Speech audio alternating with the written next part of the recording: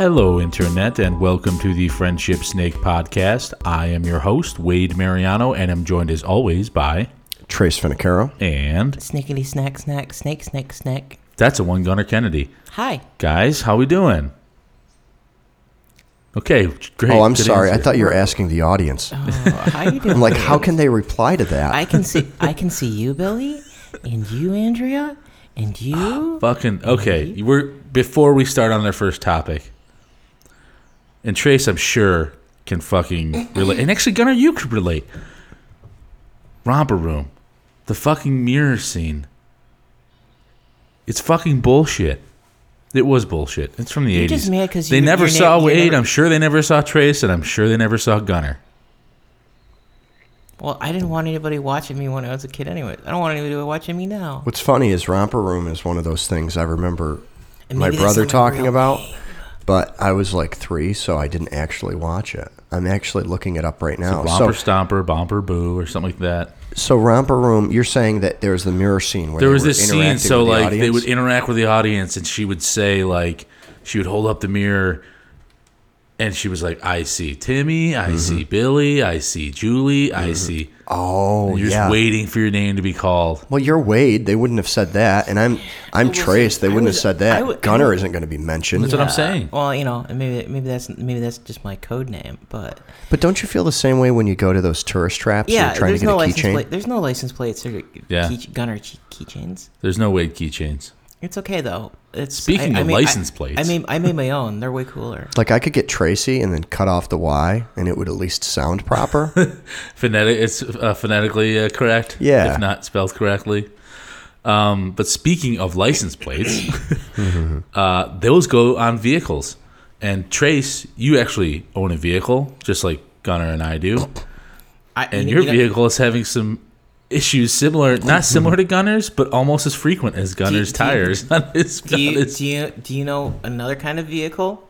A Segway. Well, we just got on one. 2 wheels rolling right towards Trace and his. Man, you guys are so cute with your transitions.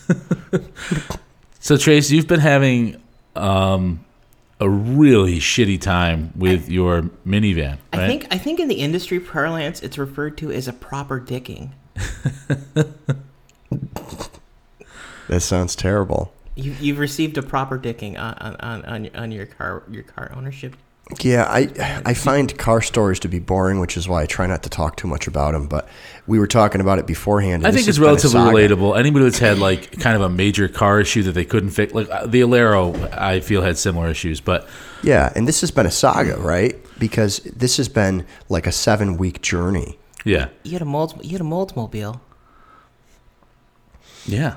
So the long and the short, I don't know how to say this without, I guess I'll just go into it. The symptom, it's a van. It's essentially a caravan, but it's a Chrysler Town and Country. And it started off as a headlight being out. That was really the big problem because we don't want to get a ticket. Right. That's the end goal, is to get this headlight working. But there were some other issues.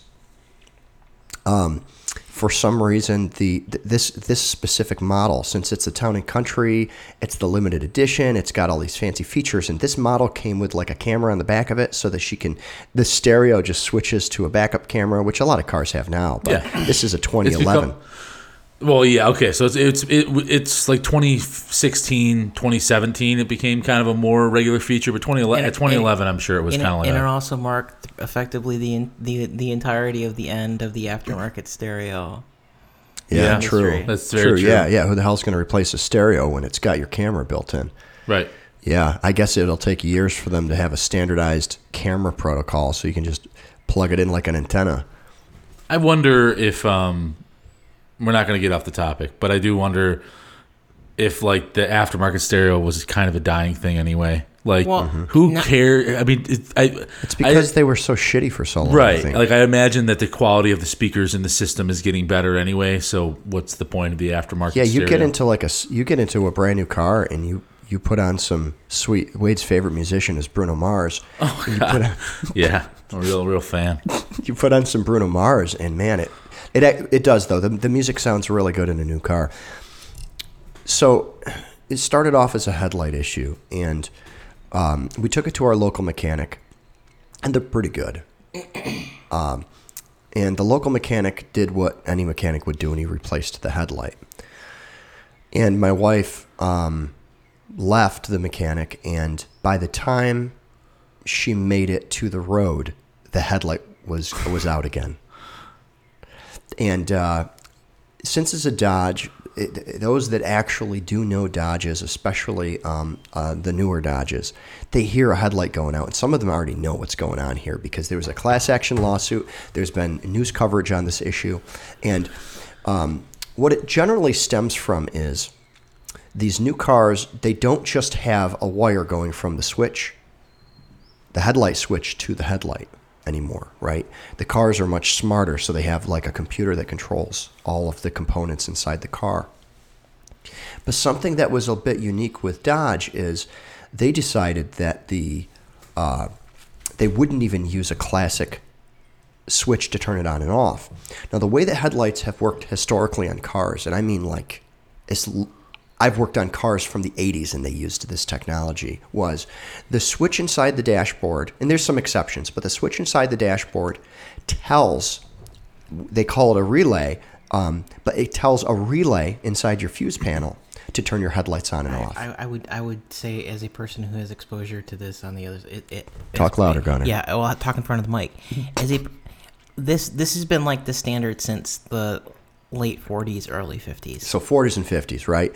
They knew that a little tiny switch in your dashboard shouldn't have to carry all of the current between a battery that's under your hood and a headlight that's under your hood, right? All you really need to do is just remotely turn the switch on and off. So that's a relay, all right? Makes sense.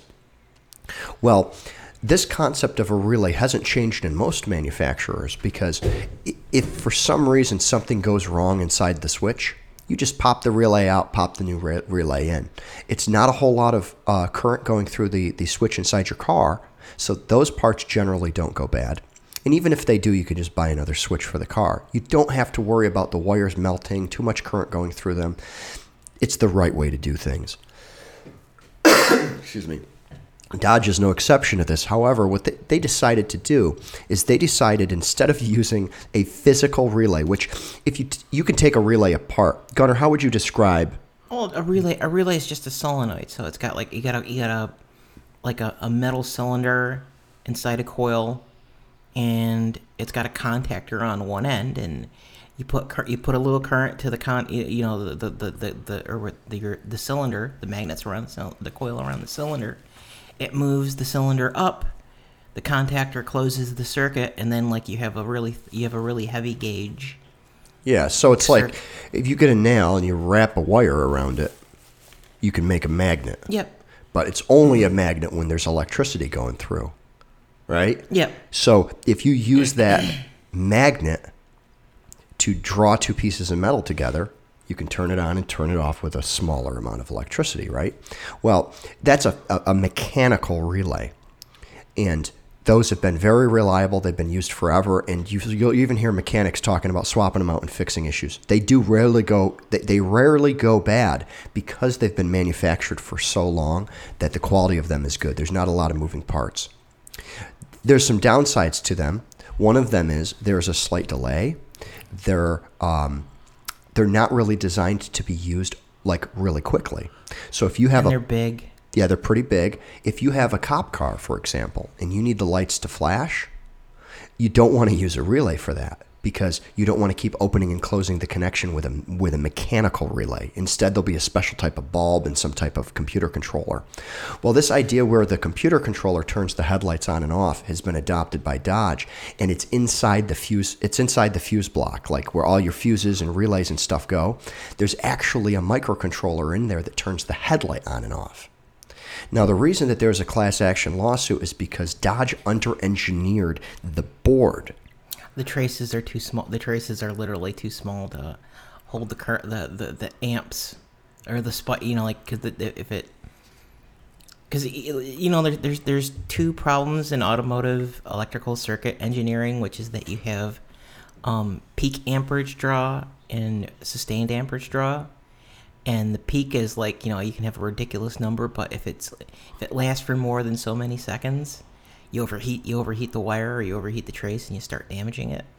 I mean, like I guess So technically. tell us what an technically overheated trace looks like. Well, I'm sitting next. I'm sitting slightly next to one slightly at the moment. Quite heated trace. So, well, no, because it's one of these things where it's like, the problem is that they've made these systems more digital, but they keep cutting the cost on them and stuff like that. Here's a question, because the fact that what it's sounding like is, did anybody even really want this? Like, did any consumer really give two shits about a digital relay or a solenoid, like a mechanical relay? Well, the they wanted the feature. They didn't want the unreliability. Yeah, and Like the consumer did. Yeah, because like if you think about it, like when you unlock your car, your headlights flash. Sure. That's a feature that consumers want. Why though? well, because You can find your car in a parking lot. well, but it's also you also People love it. It beeps and the lights flash. I mean, I guess I get and that. you hit it again, So- and you can find your car in a parking lot. They love it. I mean, wait, you still have mechanical locks in your car, right? Yeah, my shit's all manual. Yeah, so you just have to remember where you park. Yeah. Yeah, So- but think about this. Think about this van, and Gunnar. I'm sorry, I don't mean to be That's right. talking over you. Think about this van. Think about somebody with 5 children spilling out of Walmart or a mall or a shopping center. Just the checkout process was enough to wipe every memory from your brain. No, I Trying to get keep that, the but they kids did. from It's pulling not like stuff off the shelves. So when they step out, that button is a lifesaver, because if they have to drag their kids around and find their car, they're going to murder their But kids. they before won't get home. because in the 80s, which is kind of a long time ago now at this point, like you did that shit. Like yeah, you did that. And if the technology's not really there, But in the 80s, a lot of moms stayed home with the kids, and the dad went out and worked. It was a slightly different arrangement. Now a lot of technically, I don't know. Like, did your mom go out alone, or was it an extended family trip? Like, grandma would come along with you or something like that, or an aunt, or no, like we live with my grandparents, so my mom just went out and did the grocery shopping like by herself. I'm pretty sure. Well, I rarely remember getting brought to So- the grocery store. I think it's different times, right? Yeah. It's different times. I'm not saying that people shouldn't be doing the things that they did in the 80s, and but ultimately it's different not times. like, and I recognize this is a Chrysler/GM issue. This isn't like an issue Well, that's happening no. with all these cars, is it? So let's go back a little further. And to your point, you're asking like what people were asking for. Mm-hmm. So the reason that they digitize this is because, one, this isn't a Chrysler design. This is a legacy from back when they got bought out by Daimler, Right. Daimler-Benz. And this is a Daimler-Benz design, and the whole point of making this digitally controlled versus the relay was because it lets you do all sorts of stupid stuff like auto dimming or variable light response, because you can have the computer, you can basically have sensors communicating stuff back to the engine, or like the car control unit, and it can send commands to the lights to do. So you can not only do fine controlling of your lights, like if for some reason you wanted to tell your radio to you only run the left side of your lights, you could technically do weird things like that. But even stranger than that, you could tell your radio that your light's out. You see what I'm saying? But it gets really, really weird. Like the system can protect itself from overload.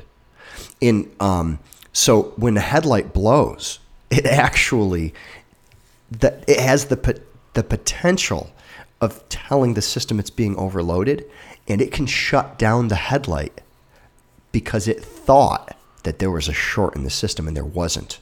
It was just the bulb going. And this is why this is really what kind of turns this into a very complex class action lawsuit, because a lot of the people that were complaining about this problem, and this gets into right to repair as well, a lot of the people complaining about this problem, they weren't really in the vans. They were in the Cobalts. Or the Jeeps, the Dakotas, the Dakota, the Rams, the was infamous for Dakotas, this. and the class action settled with the Jeeps and the trucks. They never did anything for the Cobalts or the minivans, even though they had the exact same module inside them. But what happened with those was when the bulb blew, the computer turned off the light permanently. So that was a really strange one. And people were told they had to replace this fuse panel, which is between $800 and $1,000. Yeah. To get a headlight back on, where a lot of the time a Dodge dealership, an actual dealership, could plug a computer in and just tell it to turn the headlight back on. Can you imagine? Can you imagine being told you have a $1,000 part to replace a $10 bulb, and really all they have to do is hit enter on a computer? And the other problem is that it doesn't fix the core reason why it triggered the error state too, because you can have it happen again. Right. Like, because wasn't there the whole YouTube, and that's what happened with my wife's car, is the headlight kept coming on and going out, but we weren't exactly sure why. Right. So I mean, we can get into right to repair. That's a thing. We've gotten into the own. right to repair. Yeah. Yeah. And there's right to repair. repair should be all electronics. I feel. I don't think it should be limited to the auto industry. I feel like there should be cell phone right to repair. If you There own be it, you TV should have a right to repair it. Right. If you purchased it and it's yours. You know, again, I'm not asking. You know, difficulties of actually doing it aside, heating it up, getting it to unglue, and everything else. There's two things, because like do either of you guys follow Louis Grossman on YouTube, the Apple guy? No. So there's a dude out in New York City who's I don't follow him, but I'm familiar with him. made it his personal quest to tell Apple to go fuck itself, because he's like he's the premier Apple repair guy on this side of the United States. But one of the things, because they just go back and forth, and he's kind of become one of the faces of that whole right to repair thing, because he has to go Apple is deliberately coming up with countermeasures to kind of take his legs out from underneath him, and he's exposing them for predatory practices. Well, I mean, Apple's doing some strange things, like with the screens. They have evidence that I think it's the laptops. If you replace the screen on the laptop, you need an Apple serviceman to like punch in a code in order to sync the screen with the device. Yes, they're deliberate. You know, the thing is that you can argue that like maybe it's the mediated experience and stuff like that, because he talked. They're going back and deliberately doing software updates or firmware changes to disable third party and here's my ultimate problem refurbed hardware with all this. You charge enough fucking money for your products, by far more than most, I'd say. It's already crazy expensive. And this guy, unfortunately, is shedding light on your shitty business practice where you're overcharging people to repair some of these items. Well, they won't. And half the time they don't even want to fucking repair them. They just want you to buy a new one. And this guy, is kind of like, you could probably fix this for a part that's going to cost you $15 and labor that's going to cost you, I don't know, even $100 an hour. It's still more than you're going to get. It's funny because like their like flagship product right now is not an actual Mac. It's the iMac Pro. And the iMac Pro, I mean, like, there's production issues aside and stuff like that. They don't actually make enough, like they're fucking with their supply chain. They don't make enough parts to actually repair it. Mm-hmm. Like, you don't have, like, there's this whole thing, like, because Linus Tech Tips had one. They bought an iMac Pro, and they were upgrading its memory, and they dropped the panel, and they don't actually have any techs capable of doing the service procedure that Apple specifies. They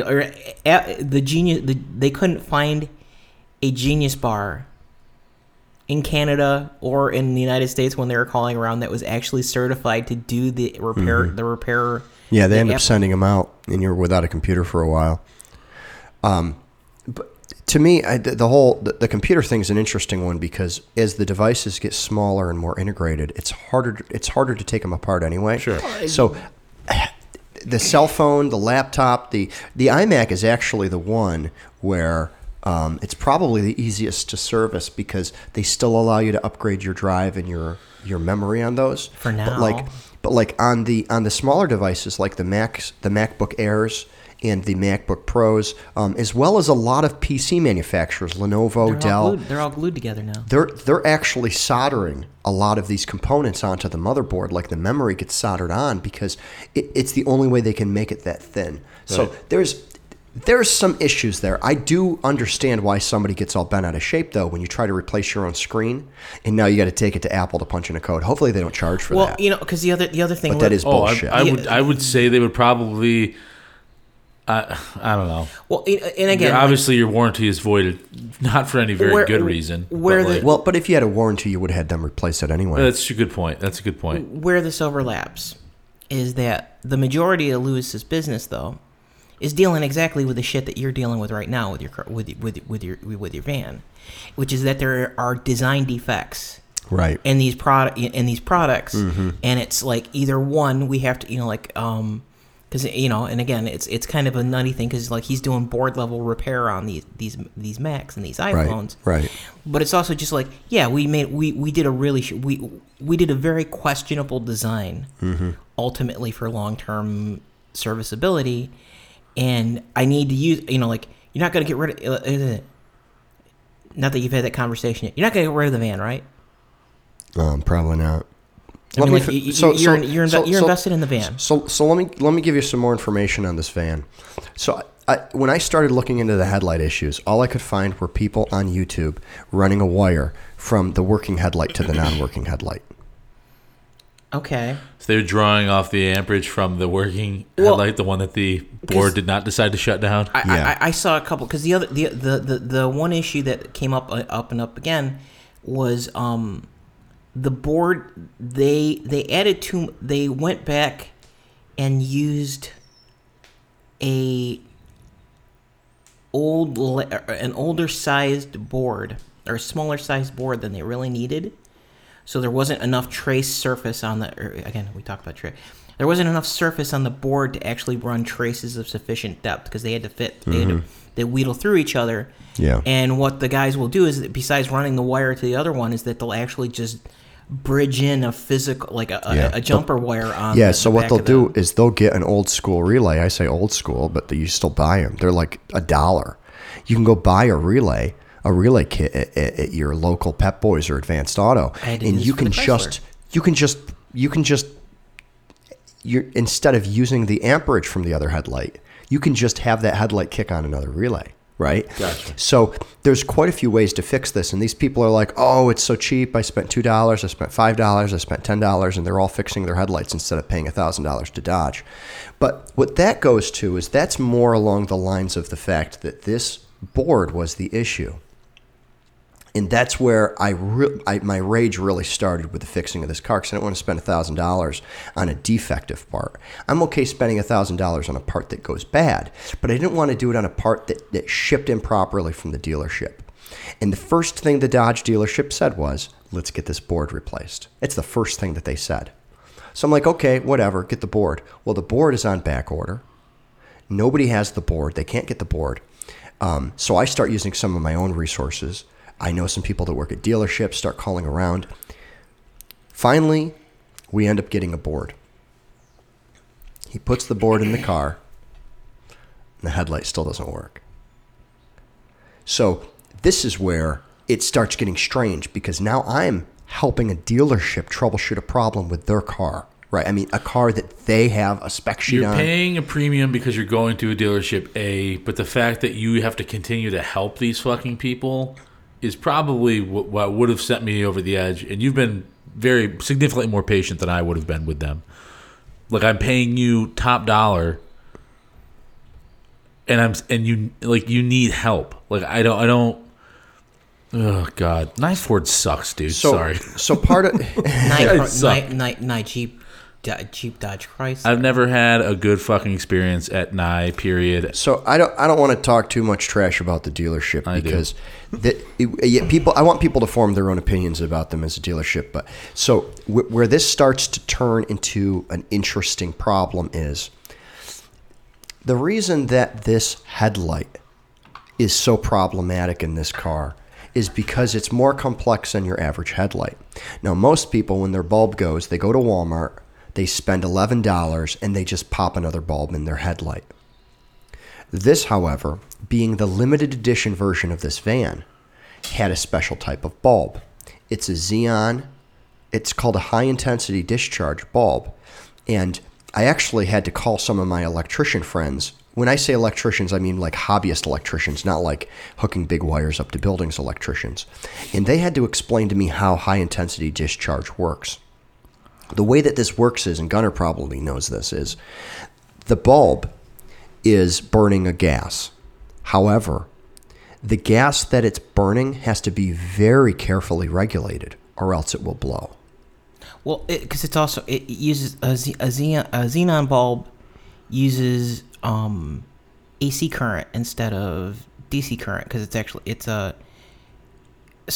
like a normal headlight bulb, it's a resistive load, so it's just it's why you have the separate driver and all that. And again, that's also why you have all this stupid, crazy, advanced electronics on it, is that you can just you can basically switch out the module.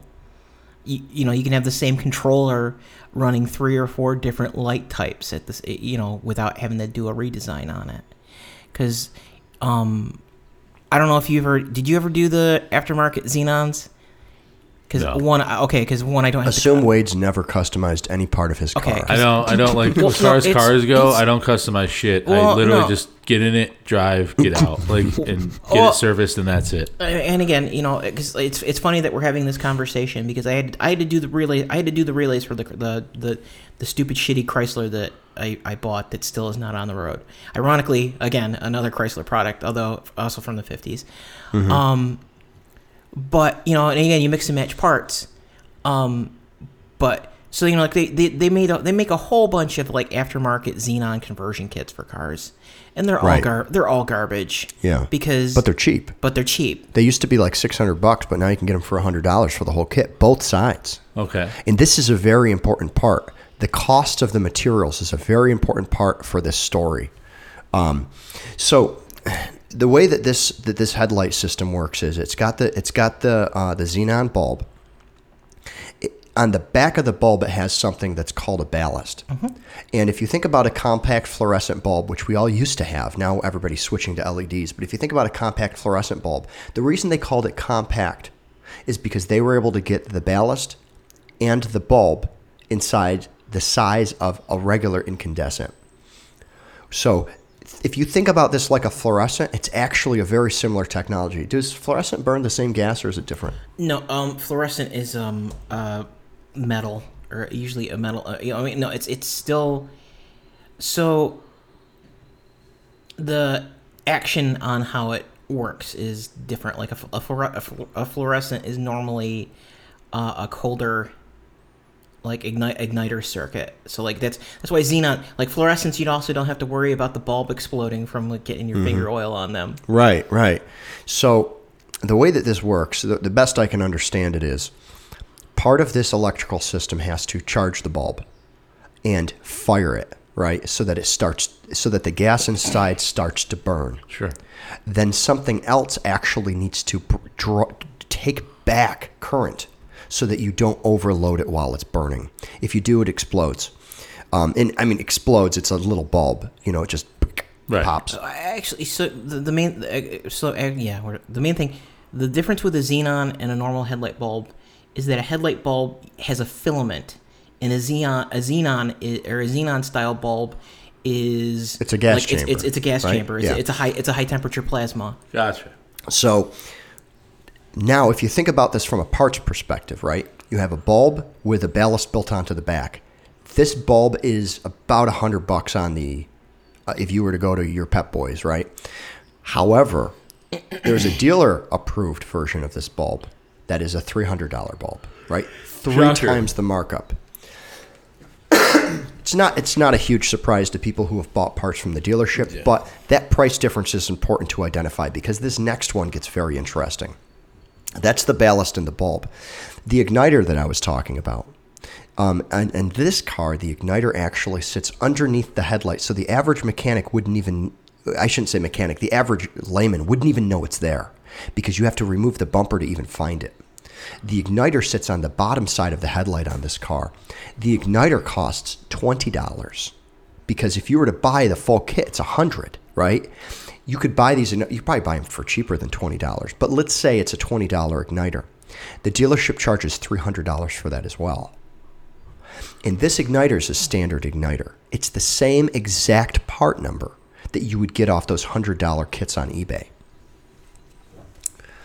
However, with this specific car, the wires, and they were telling me, the dealership told me that there was problems with the wires. The wires run through the headlight. And because of that, the dealership, if they find any problems with the wires, they will get you for the entire headlight. The headlight is an $800 unit. It's an $800 headlight with just a few copper wires going through it. So this started off, and I said to the dealership, I said, well, the headlight itself is fine. You just need the wires. They said, yeah, but you can't just get these wires. The junkyards won't let us cut them out, because if we were to cut them out, they wouldn't be able to sell the headlight to someone else, right? So, like anyone would, I go on eBay and I try to see if somebody will sell just the wires. And I found somebody. They sold not only the wires, but it came with that igniter that I was talking about. The whole kit shipped from California to Oneida, New York, $37. Dealership wanted $300 for the igniter, $800 for the headlight, right? Dealership says the only caveat is if we put aftermarket, they call everything aftermarket if it doesn't come from the dealership. Even though the dealership themselves buy from aftermarket, it's just if they buy it, they don't call it aftermarket. Weird. They call it OEM, original equipment manufacturer. So they're like, well, we'll put this aftermarket harness in for you, but we can't warranty it. That makes sense, right? Sure. They solder this harness in, which they claimed was bad. They put this igniter in, which they said they tested my igniter and the igniter was bad. And the bulb that's in there is actually a $90 bulb from Napa. And the $90 bulb from Napa, they're telling me they don't know if it's actually causing all of our issues or not, because it's not an OEM bulb. By the way, the bulb's $300, the igniter's $300, the headlight's $800, right? I mean, this is a lot of cash we're talking about if I were to go with everything that they're recommending. So they get everything hooked up, the headlight works, and that the headlight works for a couple of days, and then all of a sudden it shuts off. The interesting part about this is all of this troubleshooting was being done with the $1,000 board that they put in. They switched it back to the original board that they took out of the car, and they had the exact same results. The headlight would work, but then it would cut with the original off board after a few days. It would cut off. So they kind of ruled the board out as a cause of the problem. So they claim that cheap igniter that I got off of eBay ended up failing on them. I pay them $300 for an OEM igniter, even though it's the exact same part, the same stickers, the same stamp on the aluminum. I pay them $300 for it so that it's covered under warranty. And they take it a step further. They get the igniter that they know is working on one side of the car. They get the bulb that they know is working on one side of the car, and they move those over to the passenger side. So now it's the OEM bulb, the OEM igniter. The aftermarket Napa bulb is sitting on the opposite side. That's working fine, no problems. They get it all buttoned up. There's a couple of other issues they fixed, which got very expensive, but those were kind of luxury things like the camera and some of the sensors. They get this all buttoned up. My wife leaves the dealership. She turns on the right signal to turn out of the dealership, and the directional makes a pop sound, and then it starts flashing fast. Now, this isn't her first car. She thinks, you know what? It's just my luck. With all the temperature changes, I blew a directional bulb, and it just happened to happen when I was coming out of the dealership. She thinks nothing of it. She goes for a little test drive.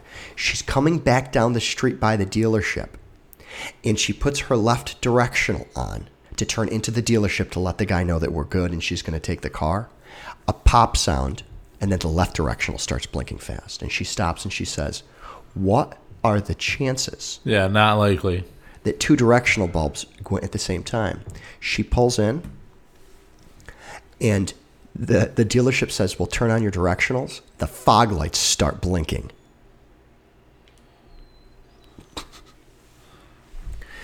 So, turns out that the board that they ordered for us, which was in there because it fixed the camera, the board that they ordered for us actually didn't come with installation instructions. And they didn't tell me this, but I believe they swapped 2 plugs between the old board and the new board. The new board came in. They ordered now this is on the 3rd board for the headlights. The 3rd board comes in, gives them specific instructions. I don't know why Dodge would make 2 plugs the same that go on the bottom of it. They put the new one in, headlights work, all of the other things that we were working on work. And I drive out of there with, I believe the bill was $3,100, right? The interesting part, and the part that's a development since the last time that we talked, is her headlight just went again. This is where Gunnar talking about Daimler Chrysler is interesting, because when I went and looked at it, the rubber boot for the headlight was missing. And like Gunnar said, if you get a fingerprint on this thing, it can blow the bulb. Right. So instead of going back to the dealership, I said, you know what, I'm going to go back to my mechanic. Bring it back to my mechanic. He orders a bulb, but he says, if your husband's right about this boot, I don't want to put a brand new bulb in until the boot comes in. I look up this boot. The boot is made by a German headlight manufacturer called Hella, and there's none available in the United States. None. Not a one. Not a used one on eBay. And the problem is because this is a very rare headlight for this car, finding one in a junkyard is going to be very difficult. So as of right now, she's still driving around with one headlight after all of these fees, these parts and the labor, and the headlight is on its way from Britain right now. Or I'm sorry, the headlight boot, the rubber seal for the headlight is on its way from Britain right now. So all in all, you've spent well over $3,000. $3,000 was to the dealership for that time. It was a $300 diagnosis the first time that we brought it there, and there was actually 2 bad parts when it comes to the blind spots on the car, the blind spot sensors. Those were $1,200 a piece. I found those for $600 a piece on Amazon, and they did install those for me. Same deal. They'll install them, but they won't warranty them. So we're actually in for about $4,500. I'm going to do a Kelly Blue Book on your vehicle right now. It's a 2011 Chrysler Town and Country Limited. Chrysler model Town and Country. Mileage on it. Well, mileage on it's probably 110. And just to kind of to not necessarily like Daimler had a lot of issues around this time too. Like this was right, like when this design came out, this was right in the period of when like their quality had like face planted, and like they kind of had to go through the whole come to Jesus, look at yourself, who do we want to be moment. But it's not just them, because like they're, you know, on a side note, that do you remember the Dart? So they had the Avenger and the Chrysler 200 or something like that. And so they retired that, and then they had the Dart, and the Dart was the one that was based off the Fiat compact car platform. So they just recalled all of them, like literally all of them that they ever made, because there's an issue where the parking brake on the parking controller on the transmission just. You know what? I know you told me to be in park, but I don't really feel like we should be in park right now. And it's not like the one Jeep where the guy, like, you know, like the dude from Star Trek got rolled over by his own truck, but right, like it's saying it's in park. It's just like, you know what? Nah, I don't feel it. And it's just funny that like we're dealing with this when literally Chrysler back in the day was famous because they're the guys who came up with every single one of these, like, hey, this is just how a car is supposed to behave. Hey, when we put it in park, there's an actual physical park indicator. But it's changed, right? I mean, the world's changed, technology's changed, people have changed. So what did you come up with, Kelly Blue Book, on this? Kelly Blue Book, I said very good condition because it said that only 3% of these vehicles sold were in excellent condition. So private party, 8608. Yeah, that's valued. Yeah, that's a little bit. I mean, the thing is that 75 to 96. Essentially, Most is the people range. wouldn't buy one with those miles on it. You know, they'd get one with like 80,000 miles. Sure. We bought it, I think, 2 years ago now, and we bought it for, I want to say $12,000 cash. Yeah. And it blue booked for, I think, $13,500 at the time. What it comes down to, though, is, and this is the problem with automobiles, is putting your money into them. I don't even want to use the word investment, but putting your money into an automobile is, you have to stop and ask yourself, can I get this car for $4,500? Because if you can't, then what ends up happening is you have to get rid of a car with problems, hope that you can sell it. And then you have to get the $4,500 you would have used to fix it, and then you go buy another car. Let's say I was able to sell that car with the electrical problems that it had for, let's say, $5,000. If I get the $5,000, combine it with the $4,500 I fixed it, I now have $9,500. I am going to buy myself a $9,500 van, right? Yeah. That Blue Book price assumes that it has all of the issues that I have, because it has 110,000 miles worth of issues. The good thing is that, you know, a good portion of this was because this vehicle has expensive features. It's got a DVD player in it, right? The DVD player, it's not going to cost all that much more if you're buying it used, because you're just comparing it to, you know, another used vehicle. But if that DVD player system dies, you could easily spend $1,000 fixing it. You see what I'm saying? So it's a very, very, very difficult position for any person repairing a car to be in, because it's like your transmission going in a car. Yeah, it might cost $4,000 to put a new transmission in, or $3,000 to put a new transmission in, but can you buy a car for that price? For $4,500 plus the $5,000 we could have sold it at with all of those electrical problems, we would have got a $9,500 van. And guess what? That $9,500 van would have had a whole bunch of brand new problems that we would have had to deal with, and they would have been cost If you had bought a Chrysler, sure. Well, if we bought a van, period. Right. You can't buy a used van for less than $10,000 Right. that you can drive your family around in, and everything works. I mean, this thing has heated seats. No, This thing I has get a it. moonroof. Like, there's a lot of luxury in this, Yeah. but you can get a base model, no DVD system, that's fine. Hang an iPad off the fucking back. Like, you can figure it out with all the luxury shit, and maybe be in a better spot with a But better the reason we got manufacturer. this van was because of these features. Gotcha. The car that I'm driving, our old family car, was it was a Honda CR-V.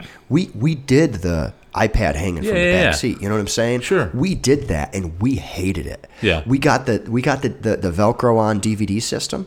It was the worst thing we had ever bought. I'm not even kidding. Try to get audio from an aftermarket DVD system to your stereo. You have a cable, which is proprietary, because, well, why not? You have a cable running from the back seat to the front seat, trying to plug it into the input on your stereo. It's actually really, really difficult. And kids are accidentally hitting it with their hand. They're knocking it out. To have more than one DVD screen play the same thing, like all the vans do, you have to have the aftermarket system where they daisy chain the video. So now you have a wire going across the back seat from one DVD player to the other DVD player. The features are worth paying for if you're on a long trip with a bunch of young kids and you don't want to be screaming the whole time. They're definitely worth it. So I know what you're saying. You can get by Velcroing an iPad on, but it's not really as easy as popping that DVD in. There is a certain Oh, no, don't get me convenience. wrong. I definitely get what you're saying. I mean, think about mom having to get the chargers out, you know, all the volumes competing with each other with the different iPads. I get it. I guess it's like I understand it, but I don't understand it because I don't have kids. You know what I mean? I just remember me growing up and there wasn't any of that shit, so it didn't really, you know what I mean? It is weird to think that we were perfectly fine as children sitting inside these vehicles. Yeah, because I don't think like your kids or anybody's kids, not your kids in general, but anybody's kids are benefiting from staring at a screen and being constantly entertained. But I'm not going to play the old man card or whatever. It makes it way easier for your wife, no doubt. At the same token, you know, just 30, 40 years ago, I got hit if I screwed up. right? If I mouthed back, if I got too loud, there was a physical punishment, right? That physical punishment didn't stop when I was 10, right? I just got hit harder because I needed to be hit harder. There was a different way to discipline back then. Now you don't really have the same way that kids are disciplined. So that's changed. Mom was stay home. Of course, my wife is too. So that really hasn't changed all that much. Right. But she used to smoke in the car. You know what I mean? It was a completely different. I get it, and I understand. There was no shoulder belts. I hear all this shit that you're having with this van, and it's still not figured out, and I question if it's going to get figured out after your mechanic looks at it. I'm sure he's a great mechanic, but I don't think even a great mechanic can overcome poor engineering. You know what I mean? Well, and that's the part that I wanted. That's really the moral of this story is that my first instinct was to blame Dodge for a bad fuse panel, and it was never the issue with the headlight. It caused issues with the camera and stuff like that, and there's some reasons for that. But the actual reason that we brought it in, which was for the headlight, it wasn't the fault of that fuse block. That was not the cause of the problems that we were seeing. It was something else inside the chain. It was probably a bad igniter to begin with. And that's really shame on Dodge for not properly troubleshooting their own electronics. But when I can't even get the rubber cover without ordering it from Britain, you start to realize the complexity of what these dealerships have to go through when they're dealing with a car that was largely engineered by Mercedes. And they're trying to troubleshoot it like it's the same Dodge that they sold yesterday, fresh off of the lot. But the electronic components inside it are completely different. If I can't even get this boot without ordering it from Europe, there's some assumptions about the electronics in these cars that the average, that the trained Dodge mechanic that comes in isn't necessarily going to be looking for. And that's really the cost of cars now. And that's the part to me that's frustrating is that cars cost so much. Also, I think what Dodge really should have done at the end of all of this debacle is they should have offered free conversion kits to these owners to switch them back to regular headlights. Yeah. Admit you're wrong. Admit that it's a flawed system and just go back to the way that they've been doing it for decades before. Give me a retrofit kit. Let me slap a regular headlight in my car. Right. Because when the bulb blows, it's $11. Yeah, it might blow a little bit more often than these special high-intensity discharge I've xenon replaced lights. one bulb in my Kia. I've had it for 7 years. You're a freak of nature, dude. I guess. I replace a headlight in my Honda every 2 years. Really? Yeah. Yep. About every 2 years, I have to swap out a headlight for some reason. All right, enough about my goddamn car. But it is expensive. What's that? It is expensive. It's expensive. There's a lot of things. So I just want to say, so you're saying that you're tired about talking about your headlight switch and that we should switch the topic. Mm-hmm. You know what else is expensive? Healthcare is expensive. Oh, It is. So double back. So this is something I still don't really know that much about, and I think I'm gonna sit down with somebody to learn more. But I'm trying to figure out the feasibility of leaving my day job and just working for myself. My company is doing well, and it's a possibility. But one of the struggles that I'm looking at is the cost of healthcare. And for my family plan that I have right now, if I were to buy it on the open market, it's $2,100 a month. To preface, people that don't know, which I would assume most people know, the Affordable Health Care Act, which a lot of times you'll hear is Obamacare or whatever, came out, and with that came some stipulations, one of which was that you have to have insurance. Yeah, or you pay a fine at the end of the tax season. Or you pay a fine at the end of the year. But you have to prove that you've been insured. So not all employers, because some are very small, they can't afford to offer their employees health benefits, could afford that. So what Affordable Health Care Act did was have each. I think it's state by state, right? Each state create I marketplace. hadn't realized that until I went looking. Yes, I can only get it from the New York State marketplace, and I don't even understand how that's possible. Well, and I don't know why my healthcare has to go through a different online portal than the guy an hour away from me. I don't understand that. And it's funny that you talk about that, because my significant other is kind of struggling with that right now, because theirs was from California, and they moved over to VA, but their insurance is still from the California exchange. Is there problems with that? Well, no, they're just trying. They're trying to actually get they're trying to get insurance through their employer right now, because they're buying the California plan, but it's also kind of like you're not supposed to. As fucked up as it is, like you're talking about the exchange thing, like it's not portable between states. Like, the California, like New York insurance doesn't necessarily work in other regions, because it's like a fucking card. It's the weird card. It's one of the bigger problems with the health exchange. The way that they did it is that, never mind that you got to try and find a fucking plan, it may not work outside of your home base. Right. Like in Europe, like your insurance is good wherever. Yeah. But like in America, yeah. Somehow Los Estados Unidos can't fucking unite our goddamn healthcare. What's interesting to me is the cost, though. First of all, the plan that I have for my employer, when I started working, let's say 97, 98, when I started working, the healthcare plans that were being offered were about the same as what I have for my family now. The copays have gone up a little bit because the cost of living has gone up, but the plan itself is pretty similar. The idea is your health insurance provider pays everything, and you just get hit with copays. The copays are supposed to de-incentivize you from going to the doctor too much, so that it costs less to the insurance company. But everything that you get is covered from a healthcare perspective. The dental is always a weird one. It's usually expensive and you don't get a whole lot from it. But from a healthcare perspective, and this has been about the same since I entered the workforce. When I first started, I want to say like a doctor's visit copay was $10, $15. Now, after 20 years of working or so, now the copay is about $25 to $30. So it's gone up. But that's because the cost of living has gone up, and $30 is about the same inconvenience as it, as 15 was back then, and you're fine.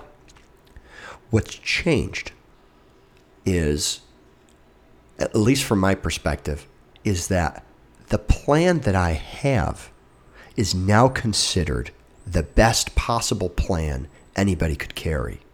It went from just being what employers offered to being something that they call a Cadillac plan, they call a platinum plan, and it's just the idea that the insurance company is going to pick up the bill, you pay the copay. On the New York State version of Obamacare, whatever the heck it's called, the Affordable Health Care Act. Wasn't it the Empire Plan or something like that? Because New York, I don't know what it's called. Well, no, because it's their marketplace. Because, like you said, it's state by state. On New York State's marketplace, in order to maintain the coverage and the copays that I have now, it is over $2,000 a month for my family. And this is where it gets interesting, because we haven't had, they call it catastrophic, but we haven't had any catastrophic events. Besides the birth of our children, which gets expensive with all the nurses and stuff like that. We haven't really had any large bills. Most of our visits have been to urgent care, to the emergency room, to scheduled doctor's visits, dentists. We don't spend if we were to just pay out of pocket for the services that we've had since I've had children, which my oldest is almost 9, so 9 years, with the exception of childbirth, we wouldn't spend $2,000 a year on healthcare. Yeah. Out of pocket. So what's interesting to me is it's like, I'm sorry, $2,000 a year, $2,000 a month. which ends up being a lot more than that. It ends up being close to $24,000 a year. And out is of that pocket. is that pre-tax dollars or Yeah. okay? So at least it's pre-tax. It's tax deductible, but as is, because what happens with the employer is it picks up like 40, 50, 60% of it, and then the premium that you pay is just a percentage, Right. and everybody pays the same amount, and that's not so bad because you're shared. But what happens is employers that have a lot of employees, what they do is they're able to make it affordable because the guy that's on dialysis and it's costing a lot of money, or the guy that's on a lot of prescriptions is Balanced costing a out lot of by the money. other ones, It's no. being balanced out by those 18-year-olds that are getting hired to have perfect health. So when you're in a large pool, you can get the rates lower if you have a young workforce keeping them low. On the open market, there's no pool. But what's kind of bothers me is they don't care about your risk. Now, I don't know if they should, because if it's a plan that everyone can share, I don't know if they should care about the risk. You're in the same risk pool as everyone else. But if that's the case, why is it priced as if I'm a high risk?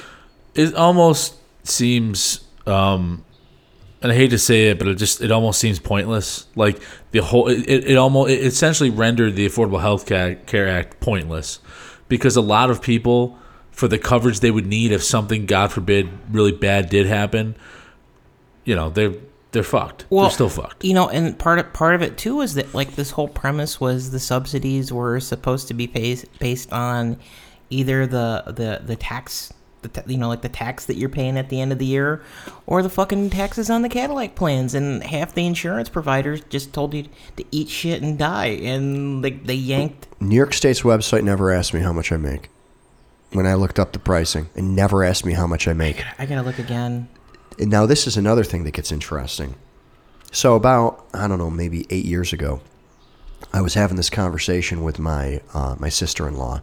She was an office manager for a doctor's office, a small doctor's office. Have about 5-8 doctors in there, and it's just a family practice, right? I asked her about healthcare, and at the time, her husband's health care was covering her family. Sure. Her husband had a job with a large employer, and he was able to cover her and all the kids. I asked her what options that her doctor's office offered, and this was 8 years ago. I think it was before Obamacare, but if she were to go on the same plan as what the doctors were paying out of pocket, the doctors were paying $1,000 a piece 8 years ago, $1,000 out of pocket for their health care plan. So the people rendering the services to somebody like you and I, who have what is now perceived as a Cadillac plan, we're spending a lot more out of pocket for health care. They're a fucking doctor, right? Well, what really started this is a friend of ours, a graduate of ours, a high school graduate, Shanti, had posted. She's a nurse, and she posted up. She said, I spend every month paying a lot of money on health care, and then every time my kid gets sick, I have to spend a lot of money on health care. And that's, I think, kind of explains this problem. If you still have to pay a large amount of money out of pocket with these high deductible plans, being forced into a high deductible plan doesn't really have any rewards. Furthermore, like I said with the $2,000, if I'm not spending $2,000 out of pocket on healthcare, I'm just going to wait until the tax season comes around, and I'm going to pay the IRS whatever fee they hit me for not being on Obamacare. Let's say the fee is $5,000. My return on investment was 2.5 months, right? That's a lot of money. Maybe the return on investment's a little longer when you consider how much coverage I would have had versus how much I would have spent out of pocket. But we're not talking about a lot of money here. If you're just going for well visits, if you're just going for checkups at the dentist, even when you have dental work, most dental plans pretty much punish you for having to get anything done that's not a checkup. right? Right. You want to get a crown? They consider that cosmetic and they only cover 50%. They charge you a cosmetic fee, like as if you were getting Botox. They charge you a cosmetic fee. They try de-incentivizing you to replace a missing tooth. How is that right? Well, they want you to die. Yeah, I mean, the fact is, Have you ever tried going to a job interview without a tooth? I mean, like, no, How is that cosmetic? well, you just kind of described it in cosmetic terms. Well, unfortunately, yeah, that's because we're superficial as fuck, right? You totally fucking undercut your own argument. But did I, though? Yeah. You need a job. You need a job, and you're saying that you need to look the part, so that's a cosmetic concern, not a health concern. but it's so. What if you're working in a warehouse and you're limping, right? I mean, there's certain assumptions that the interviewer makes when they see you missing teeth. Unfortunately, right? It's a problem, but it's a cultural problem. It's not a cosmetic problem. It's a cultural thing. You see someone without teeth and they look different to you and you think different about them. Maybe you and I don't, but It's a culture does. No, it's a classist thing. It is It a is a classist thing, absolutely. But and again, the specific instance you're talking about is a cosmetic issue. No, But it's not, though, because it has real life consequences. If you can't get a job, it doesn't matter if it's cosmetic, Wade. It's cultural. Right. Right? If you can't get a job, it doesn't matter if it's perceived as cosmetic. What matters is at the end of the day, if I can't keep employment because of my missing tooth, it is a need, right? It is something that you need because without it, you can't get food. You can't feed your family. Well, no, but you'll have free insurance. I mean, that's the fucking truth of it. The irony, right? The irony. Yeah. But you You lose your job, and that's the only thing you can really get is health care. Right. You can get Medicare or CAID care, I think. Well, for now, I mean, like, not to get too political. Listen, but the problem with insurance, Medicare for none. it's just, I don't have an answer. I understand it's like a complicated thing, but it doesn't seem like it's all that complicated to the rest of the fucking world. For the most part, it seems like they've got it figured out, which it seems that the most successful ones are. Everyone gets a basic healthcare thing, right? Like the country's not going to let you die. I mean, $24,000. I'd say They won't. $24,000 is more than I pay Oracle every year for my company to be able to have them fix problems for us, right? One of the world's largest corporations will fix bugs with their product for less than how much it costs for me to go to the doctors, or for my family, I should say, to go to the doctor. What's your point, Gunnar? So I want, again, anecdotal evidence is not evidence of anecdote, but as a person, and again, I don't know if Cassie could have actually if the treatment. I'm not talking about this country. I'm kind of bashing America. I'm not saying America is going to America will absolutely let you die. I'm talking about other countries' health plans saying we're not going to let you die. I know people who personally have most likely died because they got told to eat shit. In other countries? No, I mean here. No, yeah, I'm not talking about America will let you die if there's a regular drug that you need that you can't afford. But if you go in or regular treatment that you need that you can't afford. Yeah, but if you go into a hospital and you're dying, they won't let you die. I mean, well, no, right, and that's it. The problem what is I'm saying, live in the hospital for the rest of your life. I don't want to model everything after Canada, but the Canadian is pretty similar to a lot of the European kind of policies, where it's just everyone has a basic form of healthcare that they don't have to worry about spending money on, although they do anyway with their tax dollars, right? Well, if you talk to people from Canada, because most of them end up going out and getting supplemental health care because the basic one they claim isn't good enough. And there are tiered systems, right? Because on the basic one there are longer waits, and like I said, they're not going to let you die. But if you got a problem with your knee, well, the doctor has to make a priority. Like, I can't look at your knee because I got to look at this guy with pulmonary embolism. Or your in-network provider's 2 hours away. Right. That's some of the problems that Obamacare introduced, is that it drove up the premiums because the the speculation on higher costs because more people were going to be getting insurance, that it was going to cost more for the insurance, so the premiums went up. And in response to that, the insurance carriers started shrinking their networks. And when their networks shrunk, you actually were forced to drive further to get the same care that you were getting down the road. I feel, I don't know. I'm so torn between it, but I just don't think that health insurance should be a profitable industry. I'm the same person that says a lot of fucking government tape and bullshit mucks the system up and is not successful. But when it comes to like healthcare, there's just something very seedy about insurance being used to profit from it. It's just it's a basic human right. Like it's a basic human condition. Like it shouldn't really be a question of can you afford it or not, or how. It shouldn't even come into question. Will you fucking face financial ruin because something just happened, something that's really not really under your control? I mean, at this point, I'm actually thinking about paying out of pocket for healthcare because I know I can afford the regular stuff, right? I mean, at $24,000 a year, if I'm going to be spending $24,000 a year anyway, I can afford to pay out of pocket for a dentist appointment, right? If I don't pay the $24,000. But I have to stop and say, what do I do if there's a major problem? What do I do if a leg gets broken? What if I do if there's a major health problem and one of my children has to go into the hospital? And here's the other thing you're not even thinking about. Like if you want to go into business for yourself, which this is the craziest thing as well. This is like America, it's the American dream. You can go and make it on your own if you work hard enough and you come up with a good enough idea. You should be able to be a world slayer. But the fact is that compound that shit with the crazy expensive insurance for you and your family. Then God forbid misfortune becomes you. You're also out of work for fucking. And you work for yourself.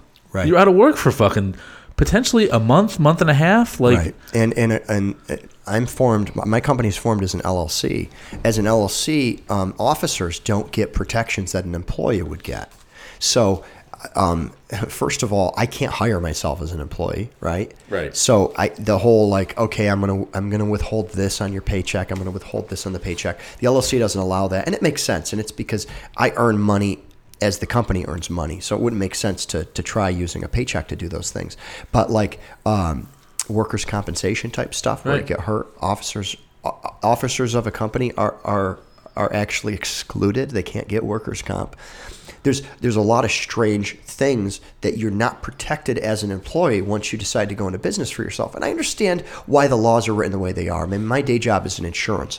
I understand the way risk works. I understand why the exemptions exist. But I also think that if tomorrow, I mean, my night job actually is paying me more annually now than my day job. So it's only common sense to stop and say, how do I just work one job? And this is the ultimately why I continue to go back to, like every Medicaid for all, like, because the fact is we're already paying a shit ton in it, right? And it's not being done correctly because you could free up a spot at your company with a good paying job and you'd be great and this other person would be great, and it's stimulating the economy even more because now you have two spenders instead of one. But instead, because the fucking insurance premiums are so high and they're essentially making it non-feasible for you, there's a business that's more successful than your day business as far as profit generation, that it's stifling the fucking economic growth of the area. I remember on a micro level. We had an economics teacher in high school, or not even economics, but whatever the hell topic it would be. It was like the FBLA guy or whatever. Yeah. And he said something to me, which I'll always remember.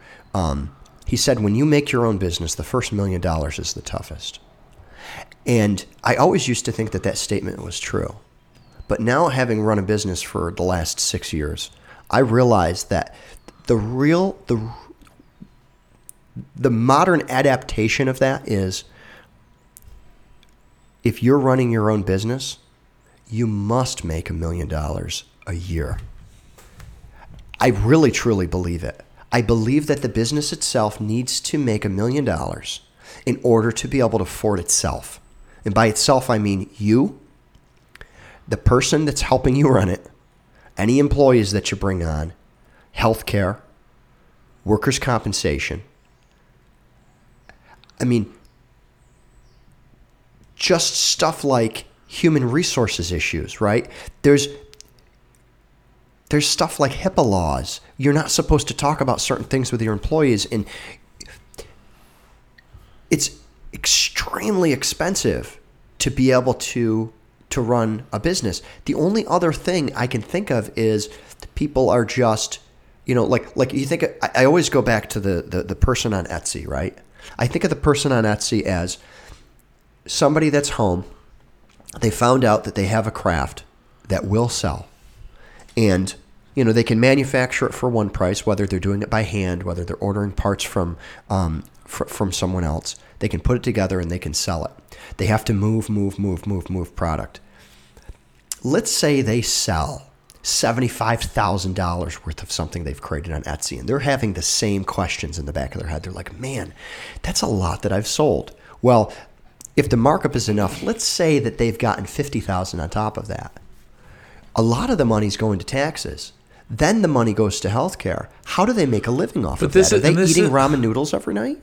Well, this is the fucking issue it's the underlying issue with this country, and I love this country because it's home. But I'd love it less and less when I hear shit like this, because the fact is, when you talk about, well, a good portion that's going to taxes, well, you're absolutely fucking right. And what are you getting for your taxes? Some bloated fucking military budget that's really not necessary. Like, it's not. These ridiculous, and we have friends that work for military contractors. Like, and I'm sorry, dude. Well, there's fucking Canadian geese out there really getting down. They're upset as well. But they're like, fucking dude, we've got great insurance up in Canada. They're weighing in. Yeah, they're talking mad shit over you. You're like, oh, I'm sorry, I can't hear you. I can't hear you over my mandatory it's like health you coverage. already pay roughly 30% of your fucking paycheck to Uncle Sam anyway. What the fuck is he giving you? Mm-hmm. Like, and there's so many people. It's like that's never talked about. I feel it's never, because everything is behind closed doors, and you don't know how much the spending goes to. But I've seen some of the numbers. But unless you live in like a big city where you have a lot of freelance workers, I mean, I wasn't raised with business. It was almost like you get like the Future Business Leaders of America meetings. It's like, it was almost a joke. Yeah, it's but like, dude, it's people like, that are raised with business aren't out there creating their own businesses. They're fucking working for mom and dad's established business. Yeah. fucking corporations that pay them well. Yeah. There are very few fucking people out there that are actually making a go of it with their own, they've got an idea, they've got a plan, they've tested it out, it works. Trace, like you're a shining example of, you should be able to fucking not have to worry about your day job. You should be able to go out on your own with your company and provide for your family with the amount of money that your company is currently making, and not have to worry about it. But the fact is that this country's fucking flawed majorly, and one of the major flaws is the healthcare. And frankly, I'm sorry, dude. Like, the money's here. We're the richest country in the world, easily, by far, and we spend more on our military than anybody, and we spend than the next 10 countries combined. Yeah. And we're talking about like fucking Russia and China, and like these aren't just like joke pushover cream puff fucking military. Like, these are legit. Like, if these fuckers step to us, it would be scary. But doesn't it make you realize, though, that in today's world, to live the American dream, you have to do one of two things. Number one, you have to have nothing to lose. Right. And devour the heart of a previous rich person so you can steal their power. Well, I mean, let's assume that they're doing it on their own, right? Right? Mm-hmm. You have to have nothing to lose because, in a case like mine, I mean, I started my company, I had one child. Now, 6 years later, I have 3 children. I've grown to really rely on the comfort of healthcare. We don't use it. But when you have a family of 5 that could potentially have something really, really catastrophic go wrong, you want to be prepared. You don't want to come up with an $80,000 You bill. absolutely have to be prepared because, dude, you're talking about losing your home Yeah. and where your family fucking stays. Right. When I say this, I live in the richest country in the world, and I make,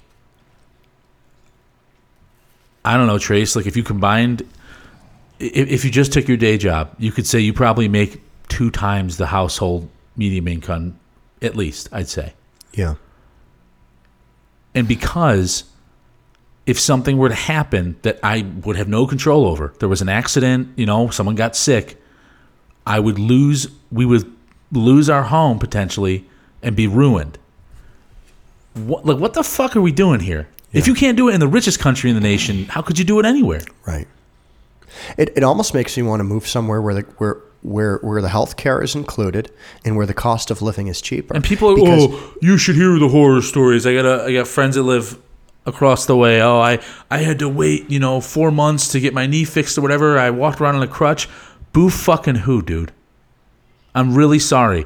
Would you have rather? But here's the other aspect of it. Buddy that lives across the pond goes to have surgery done on his bicep. He tears a bicep. Mm-hmm. He has dual citizenship. He goes to fucking England and gets that shit done. It took a while. He had to wait, but he got it done. Mm-hmm. Comes back to America. Car breaks down. Pushes his car out of the road to the side of the road. He fucking ruptures his Achilles. That's not something that you can fucking put off. Like, that's something that needs to be fixed immediately. Yeah. Ambulance picks him up to the hospital. Mm-hmm. Dude now lives in England because his debts were so large. He said, I'll never pay him off. Couldn't afford to fix his. I'll never pay him off. I have to leave the country. Wow. Like. Yeah. I don't know, dude. Like. Yeah. It's I don't know, man. It does really make me want to move out of this country. Now, not that I could. I don't know how I would. And that's not the answer, because I don't think the answer is to move out. The answer, though, is to change stuff. Like, the answer is to not. I mean, I'll go buy one of those houses that's rotting away up on Route 5. Where the entire property and house value is $7,000 and it's rotting into the ground. Make that my residence, so that my taxes are low, so that I have no mortgage payment, and then have a quote-unquote vacation home in some other country, and just make sure that I return to the United States on whatever my travel visa says I have to. Like,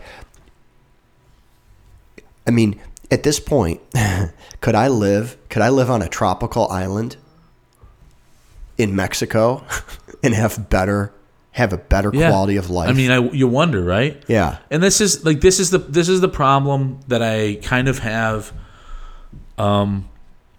This is a legitimate thing. And we're so divided here with this bipartisan fucking nonsense where you're left or you're right, and if you're not for us, you're against Obama's us. a terrorist. Yeah, exactly. Obamacare is illegal. And it's this shit that's like, dude, yeah, you know what? Obamacare, Affordable Health Care Act, however you want to identify it as, has some major issues. Now, I'm not going to get into the total politics of it. However, the Republicans completely bastardized the fucking shit and changed all the stuff so that it essentially made it an effective turd that would actually act as a weapon that pissed a lot of people off. I don't know if it was the Republicans, but I think that there is evidence that the healthcare industry itself helped shape the 1,300 pages. You know what? And good point, because it wasn't all just Republicans. I'm sure there were some crummy fucking Democrats that were paid off by that as well. But the thing is that was Mitt Romney's plan too. I mean, that was pretty much, again, because the ACA is effectively Romney Care or whatever, the Massachusetts plan, and the Massachusetts plan was done by think tanks that were part of the Massachusetts. You said it like 4 fucking times. Massachusetts. That's how he pronounces it. Massachusetts. It's a mass of 2 shits. Massive 2 shits. Yes. But it's their state insurance plan was conceived entirely in frickin' insurance industry think tanks. It's just, I understand it's so profitable, right? The healthcare industry in general, but the insurance is super profitable. So I kind of get that, like, it almost seems like it's too late, but like you have to take a stance at some point. Yeah, I mean, when I know doctors and nurses that aren't happy with their health care. Yeah, they work in the industry, dude. Yeah. If anybody, like, it's like if you like are a mechanic, you shouldn't have to worry about your car. Yeah. Or if you're an IT guy, you shouldn't have to worry about your computer. Mm-hmm. Oh no, you Like, always worry about. If you're a your nurse or computer. a doctor, you shouldn't have to worry about the cost of healthcare. At the very least, you fucking be right there. You're administering it. Right. But the reality is when they have a major thing happen, they have to go to the same hospital that you and I do. And the fact that they're a nurse doesn't make their treatment any cheaper. No, you're right. It's screwed up. I mean, I'm not saying that they should get cheaper. They should have cheaper rates for the same services, but it's screwed up that even in the healthcare industry itself, healthcare is a problem. What Yeah. the fuck? It's fucked, dude. And here's the thing: America is super classist, and it's obviously always going to be about a disparity of funds and resources and whatever. The rich get richer, the poor get poorer. I don't want to get on this dystopian future bullshit like we always do. However, then make it different. Then have basic health insurance for everyone, and then if you have the extra money, make it a higher tier program, and you get in front of everybody else, and you get the best care. But at least give everybody a shot at, like, you know, making a go of it on their own. Because right now, the way it is, it's like, oh, you got to get in with someone with health insurance. Like, you got to get in with a big company. You got to get in, you know, it's like. And don't you think at some point, there's a problem with the perceived salary versus the cost? You know, if we were in an expanding city like Charlotte, right? Sure. Charlotte's a great example of a Yeah. city that just past 10 years just caught on like wildfire. And if you and I just busting our ass for a big company, we're bringing in, let's say, close to $200,000 a year salary, Sure. right? Just naturally, just going to work, just having a 9 to 5. That paying out of pocket for that health care doesn't really seem as crazy when your salary's that high. But the thing is that that's unique to cities, right? That's unique to places where the economy is doing well. A huge portion of the United States is little areas like Canastota, New York. In fairness, more people, and it's somewhat recently, live in cities than in rural areas in this country. But it's just been a very, very, very recent change. But even then, Wade, you and I, Collett and Gunner, you know, high skill college education, right? We are actually would be considered upper middle class in the city, right? There's still people that are working full time in customer service. You know, the people that are making the food for us, that are waiting on our tables, that aren't making that much money, right, that still can't afford it. So even though the majority of people live in cities, the majority of people don't make that much of a salary, right? Right. The difference is those people are making closer to what we make in this depressed area, in an economically depressed area, like, you know, like a rural area like Canastota, New York. Sure. They're making closer to our salary, but they have big city expenses. well, that they're dealing absolutely. with. The cost of living goes up almost exponentially the closer you get to a major city hub. But I don't understand how.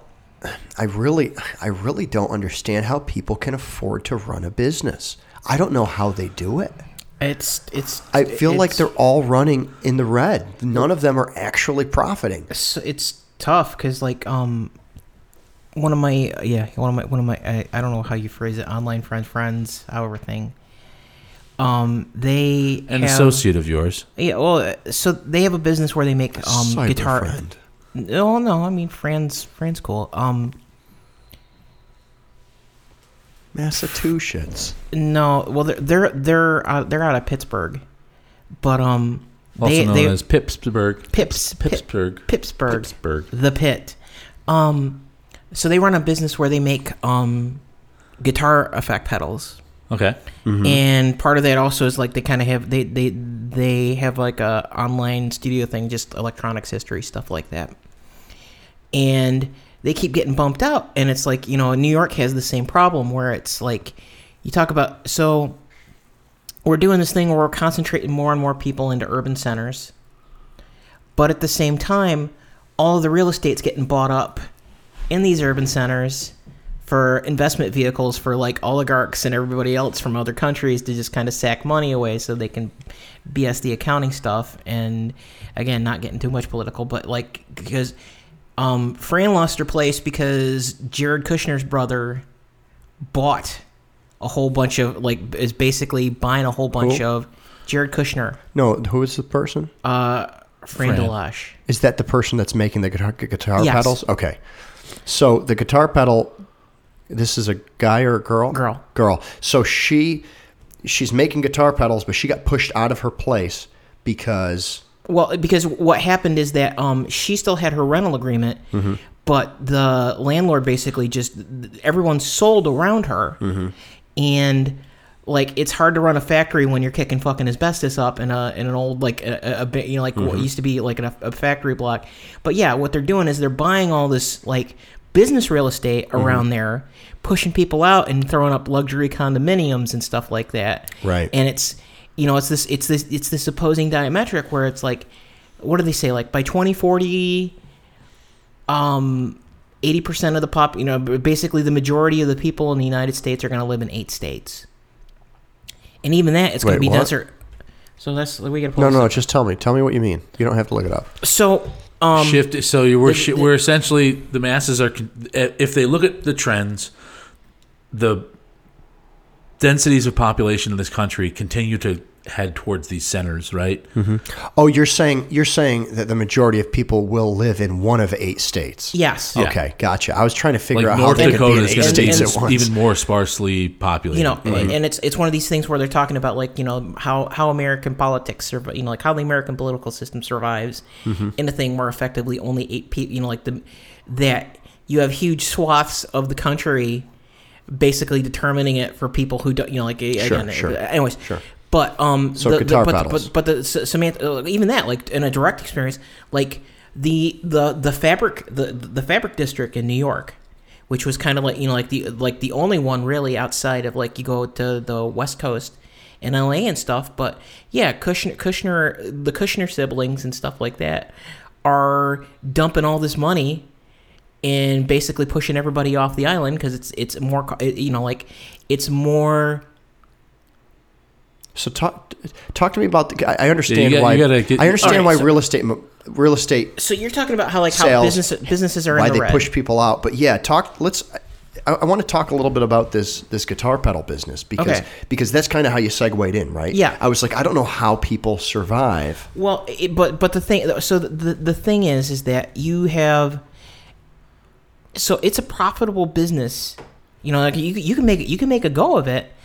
As long as the externality costs aren't too high, you know, like you're talking healthcare. In her case, rent, right? So she had a storefront. Yeah, and she probably, from a guitar pedal perspective, she probably relies on foot traffic. Well, you know, I mean, like, you do online stuff, but it's also like you have to have a place. She has to have a place to manufacture it. You can't do it in your home. Yeah, assembly in the United States is a bitch. Yeah. But it's also like the whole point of the city was that, like, you were around supply chains and stuff like this. Right. And it's like, if you're pushing people out of these areas, it's like, how do you it's like, how do you fucking you can't have, or, you know, like, basically there's no transition step from small business to medium business to big business, because you never get to a point where you're doing enough, you're enough ahead that you can invest and kind of like push past.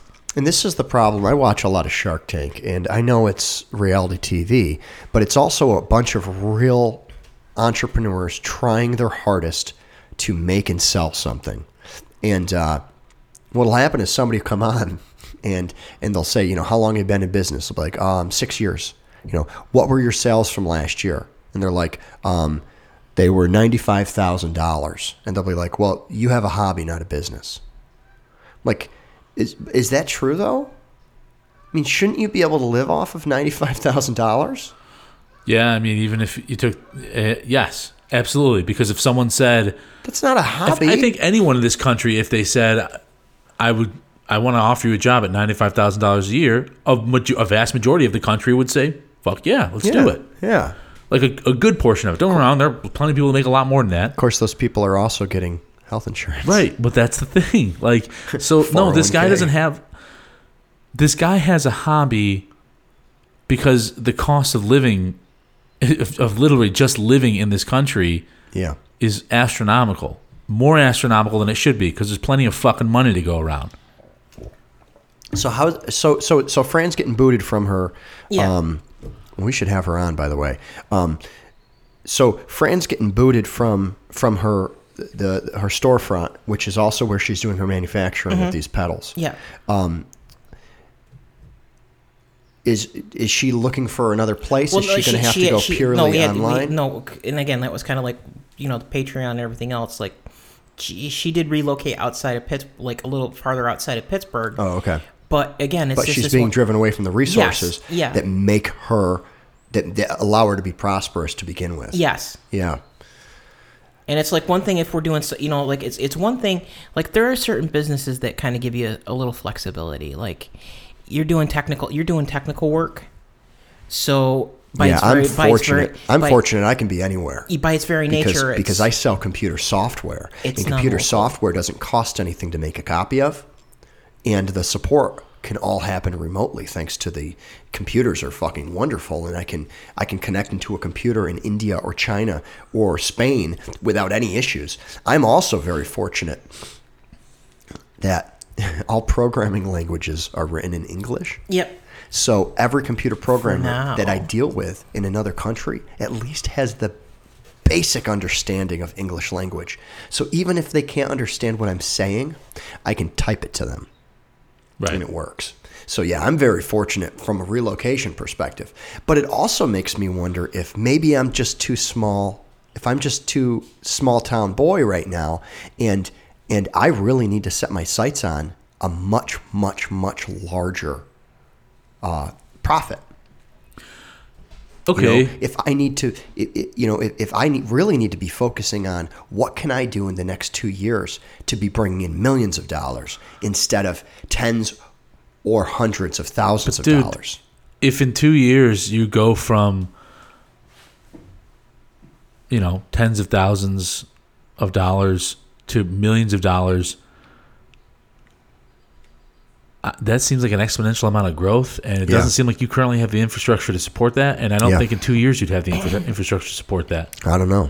It would probably be growing too fast. It wouldn't be unheard of, but yeah. But this is the problem that Gunner's talking about. Yeah. There's no fucking transition from small to medium. Right. That's my concern. Right. That's my concern, is that I don't know how to transition that. And part of it is that the fact that I'm doing 2 jobs, so I can't dedicate as much time to it. But it sounds like Fran's having a similar issue where she's just trying to run a business. She's just trying to sell guitar pedals, but she's being pushed out of the very ecosystem that allowed her to exist to begin with. And it's that's not getting into like fucking health insurance, everything like that. It's the constant. I asked my carpenter, right? Yeah. Now, how does he do it? This guy, he comes from a family of business owners. Sure. Right? His grandfather started a supermarket in the area. His grandfather ended up franchising it with a bigger name. He ended up selling a plot of land to the parent company of that franchise, ended up getting some money. His father started another supermarket because they kind of got pushed out of their own once they sold some property. They had to sign some agreements for a non-compete. His father started another supermarket, and they have several different revenue sources. Their family has an island on the St. Lawrence, beautiful. It's not their island, but they have a camp on an island in the St. Lawrence, a beautiful camp on a beautiful island. And what he does, he's a cabinet maker. He makes cabinets for a living, which it's tough to do this in the United States, right? Sure. You really have to be doing this in a rural area where the cost of the cabinet is significant money to you, because most places would rather outsource the manufacturing to different places. I actually didn't hire him to do my cabinets because he was more expensive than the cabinets that we could have gotten at the Lowe's the or Home Depot stores. or wherever. Sure. Yeah, I think his quote came in 40% higher than the brand that we ended up going with. We did pay him to install them though, and he did a great job. But I asked him yesterday. I said, hey, what do you do for healthcare? Right now, this is a guy who has shares in the corporation that was his grandpa's business, ended up going to his dad. He has shares in the new store that his brother runs and his father runs, and he has a camp. He clearly has revenue, right? He has revenue from his business. He has revenue from the shares that he owns in some other businesses. And you know what his response to me was? Take a wild guess. I don't have health insurance. I just pay the fucking penalty. That's what he said. Of course. That sucks. He's a fucking carpenter. Right. He's You cut could his fucking fall off hands. a ladder. He's cut his hands 20 times since he's been at my house, right? Not that cutting your hand means you got to go to the doctor, but it just gives you an idea. Yeah, he could fall off a ladder. And he's 10 years older than I am. It's just like... He's more likely to have health issues. Absolutely. And he says, I don't have it. And this is a guy that's set up, that's got, he got a little bit of a head start as far as financial resources and stuff like that. But if you think about it, if he were to spend, I mean, he's got a girlfriend. She probably does have health care. If they were married, he'd probably just get hers. Sure. But for some reason, they never got married. They've been together forever. For some reason, they never got married. So he's not riding on her insurance. It's actually a reason to get married, right? Yeah, I think it is. a lot of people have figured that out. You almost have to marry someone with health insurance, or else you're both paying into the system, and it doesn't make sense. Excuse me. But if you think about the cost, let's say it's $1,000 a month for him, just for himself, for a decent plan. That could be the amount that he's putting into his camp. Right. Right? He's splitting the taxes with his family. He's got to pay for upkeep. That could be his camp. His quality of life. What he considers quality, which is, I think we talked about this on an earlier podcast too. Like I know people who the only reason that they were able to start successful businesses were, one, they weren't Americans, but two, they were over in England. They had the National Health Service. right. Because there's a significant investment just getting things off the ground. I mean, I think about you go to Syracuse, you got Recess Coffee, right? Sure. If you were to just drive by it, you'd think it's just a ma and pa coffee place, right? It's an old beat up house with a bunch of chalkboard and very Rustic, I guess. rustic Good. / hipster place to hang out. Absolutely. Great product, right? They have coffee. Yep. They have their coffee. They cater to they have vegetarian and vegan menus. Snacks and stuff that you can get. Their coffees. They have vegan coffees. Very, very good vegan coffees. So they have a wide range of people that might go there and buy it. And I asked myself, I'm like, how could this place possibly stay in business, keeping that barista there, just selling $8 coffees and $6 scones? How the hell are they staying in business? And when you go to their website, you realize how. That's because Recess Coffee provides coffee to about 30 other Syracuse businesses. Sure. Right? That's really how they're staying in business, is that they have scale, they have distribution.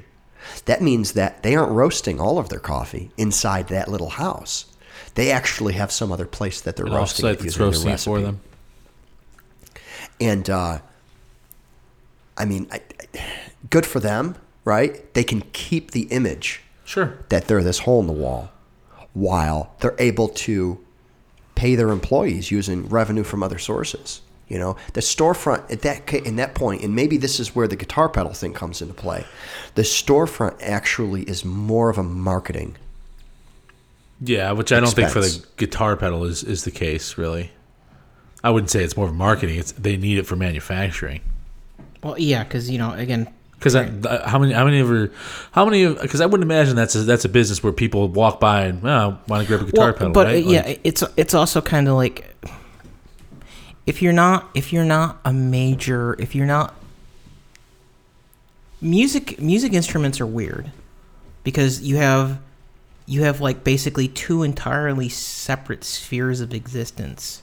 So you have the on-label stuff like Gibson or Bose or but if you're a person in the but there's also like the people in the know. It's like I want something different, and I don't want La Crud, and that's kind of like where the Frantone brand comes in. Is that like it's kind of a self-limiting market because you don't. Yeah. Because I think what you're describing, Gunnar, is that musicians by very nature want to be different from each other, and because of that, you almost can live exclusively in a break-off market, right? Is that what you're saying? Like you avoid the mainstream.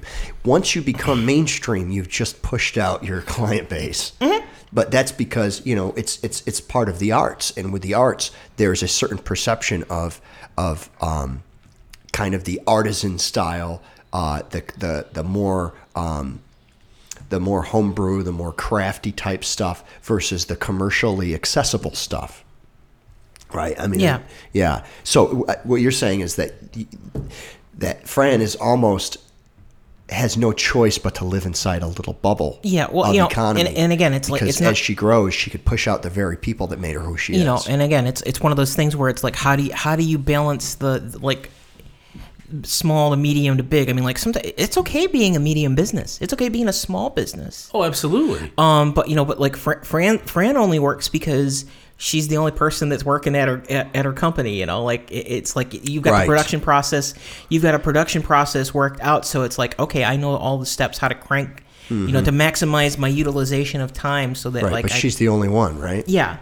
Yeah. Yeah, it's a crazy thing. For me, it's a little different. My brother helps me out, and I got some people that I pay contract. But yeah, it's very tough to live the American dream in America. That's why that's why I'm preparing my plans to annex Antarctica. Although I still have to figure out my anti-space Nazi / Cthulian horror weaponry to fend off those guys, because when the ice melts, they come out from underneath. I wonder how many viable podcasts there are where they're able to be self-sufficient based on podcast revenue. I don't know. That's a really good question. Well, I mean, the problem with that, though, I think, is nobody gets, as far as I can tell, no one gets like really big or viable from being a podcast. It's like they were already kind of like had some sort of like success. Like there's a couple. One of them is The Nerdist. Okay. That's the guy that did The Talking Dead. What's his name? I think he was an MTV DJ. But he was already famous then. But the other thing is correct. However, my point is that he I believe his podcast alone is profitable enough for him to live off. Right. Of. No. That's I'm not arguing that. So you're wondering like how viable. I'm trying to look at like grassroots, like how many people have started like a podcast, right? And now it's sustainable. And I know another difficult. example, and that's Anthony Bellelli. Is that his name? What are you talking? Anthony. I think that's his name. He's an Italian guy, and he's mostly a philosophical podcast. It's called the Drunken Taoist.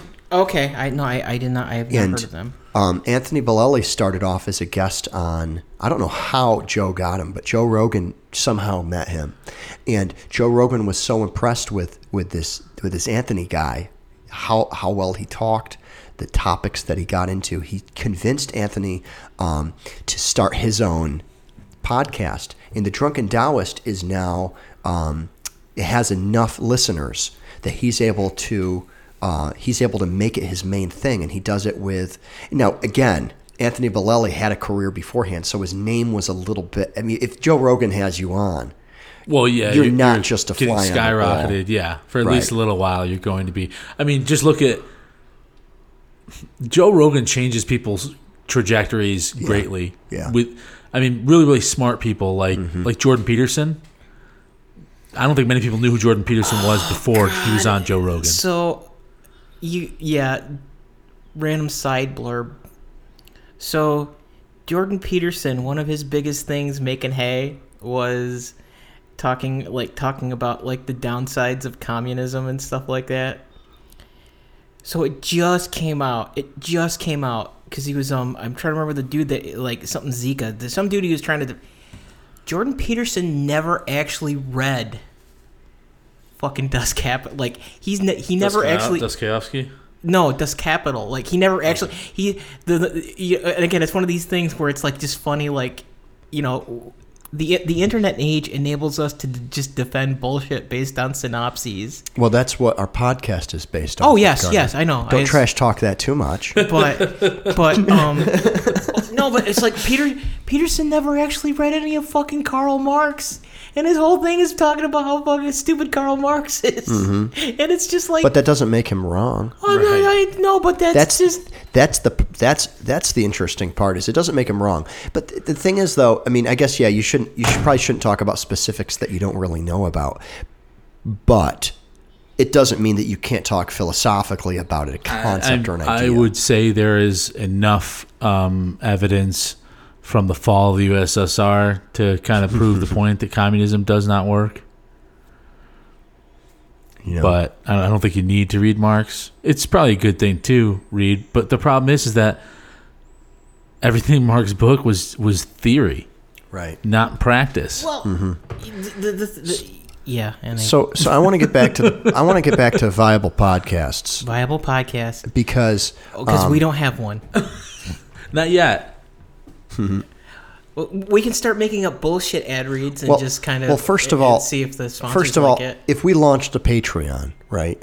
If we decided that we wanted to launch a Patreon, then there would be money, right? But a lot of these successful podcasters are single people. Right. Now, this is an interesting thing. Sorry to take it X-rated, but I think of it as like these websites with the webcam girls. Sure. There's more singular webcam girls than there are like doubles or triples or couples or whatever. Correct.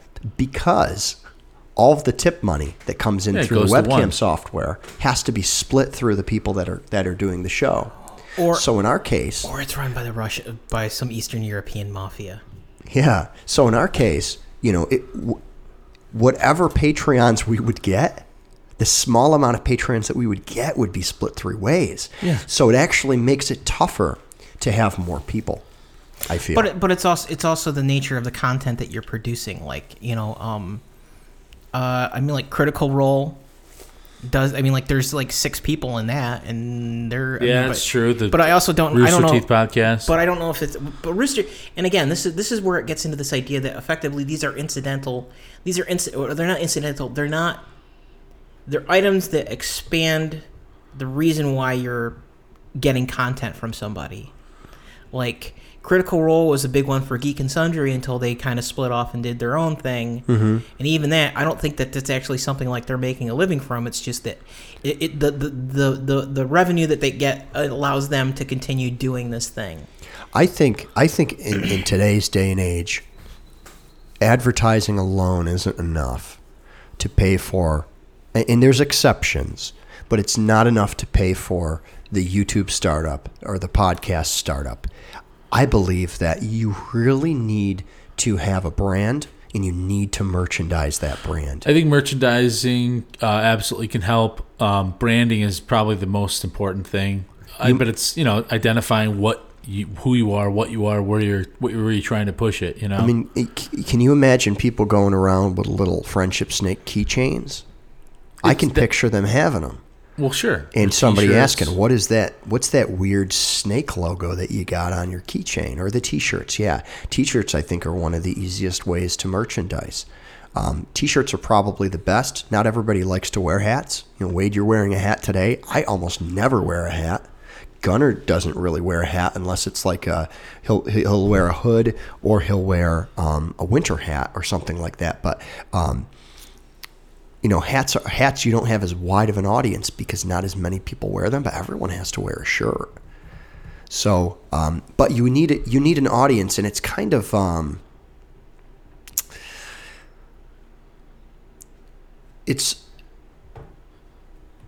you need an audience to wear the shirts to get an audience to wear the shirts. You know what I mean? It's Sure. cyclical. Well, yeah, it builds, it grows. Yeah.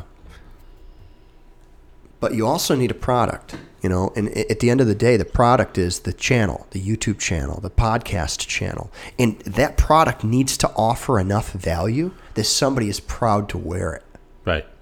My kids watch a lot of YouTube channels. Wade, I know you watch a lot of YouTube as well. I do. And the ones that they watch is probably way different than what you watch. But they watch, one of them, they call themselves the Ireland Brothers. They're two half Asian kids, and their last name happens to be Ireland. They're not Irish. Sure. And these two Ireland brothers, one of them is just finishing up high school, the other one's fresh out of high school. And all they do is they sleep for 24 hours inside a Walmart. Oh, yeah. You talked about this. Yeah. That's their product. But their personalities happen to be good enough that people come back. You know, one of them even has it sounds like a little bit of a speech impediment, but nobody cares because they happen to be interesting enough. So one of the things that they'll do is while they're stuck in this Walmart for 24 hours, they're not just going to be a video of them sleeping, you know? So what they'll do is they'll do challenges, and then whoever loses the challenge has to do some type of strange dare. One of the examples is they'll do a hide and seek. Mm-hmm. Now, with the hide and seek, they usually won't get busted and get kicked out. So hide and seek is a good time waster. And the store's so large, it takes a long time for them to find each other. Now, they do have to edit a lot of footage out because you're not going to just watch somebody walk around for an hour looking for somebody else. But let's say, you know, they do a time. One of them's 37 minutes it takes to find him. The other one's 17 minutes. The guy who took 37 minutes to find the other one loses, and he has to do this challenge. Well, this is where it gets pretty fun, and this is where even I stop and I'm watching. What the brother challenged the other brother to do was to go to the adolescent, the children's clothing aisle, and put on a Pikachu pajama outfit, which were short.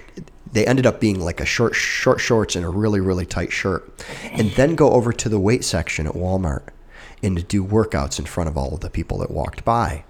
And there's something about a, 20-year-old, I'll say man, although they're just entered into what we would consider adulthood.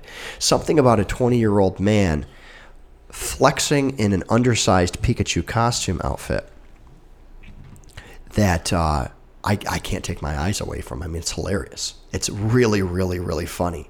And he had to get two separate staff members to assist him in selecting the workout equipment. And it was so good because the guy would come over from the hunting section.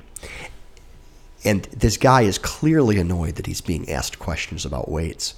And he's trying his hardest to get him to watch him flex these little weights in this little Pikachu pajama outfit. That's a memorable experience. And how do you do that? Like for them, they started off as high schoolers, so they didn't have anything to lose. They were living with their parents. But you look at some of these YouTubers 5 years later, and they got beautiful homes. They got families. There's enough money coming in that it's actually a career. You know, how does somebody that's not 18 years old start off a podcast? You have to have some sort of a talent. You have to have some sort of a shtick, some sort of a, something that people want. What's our shtick? I don't know, dude. Fucking hot mess. Our stick.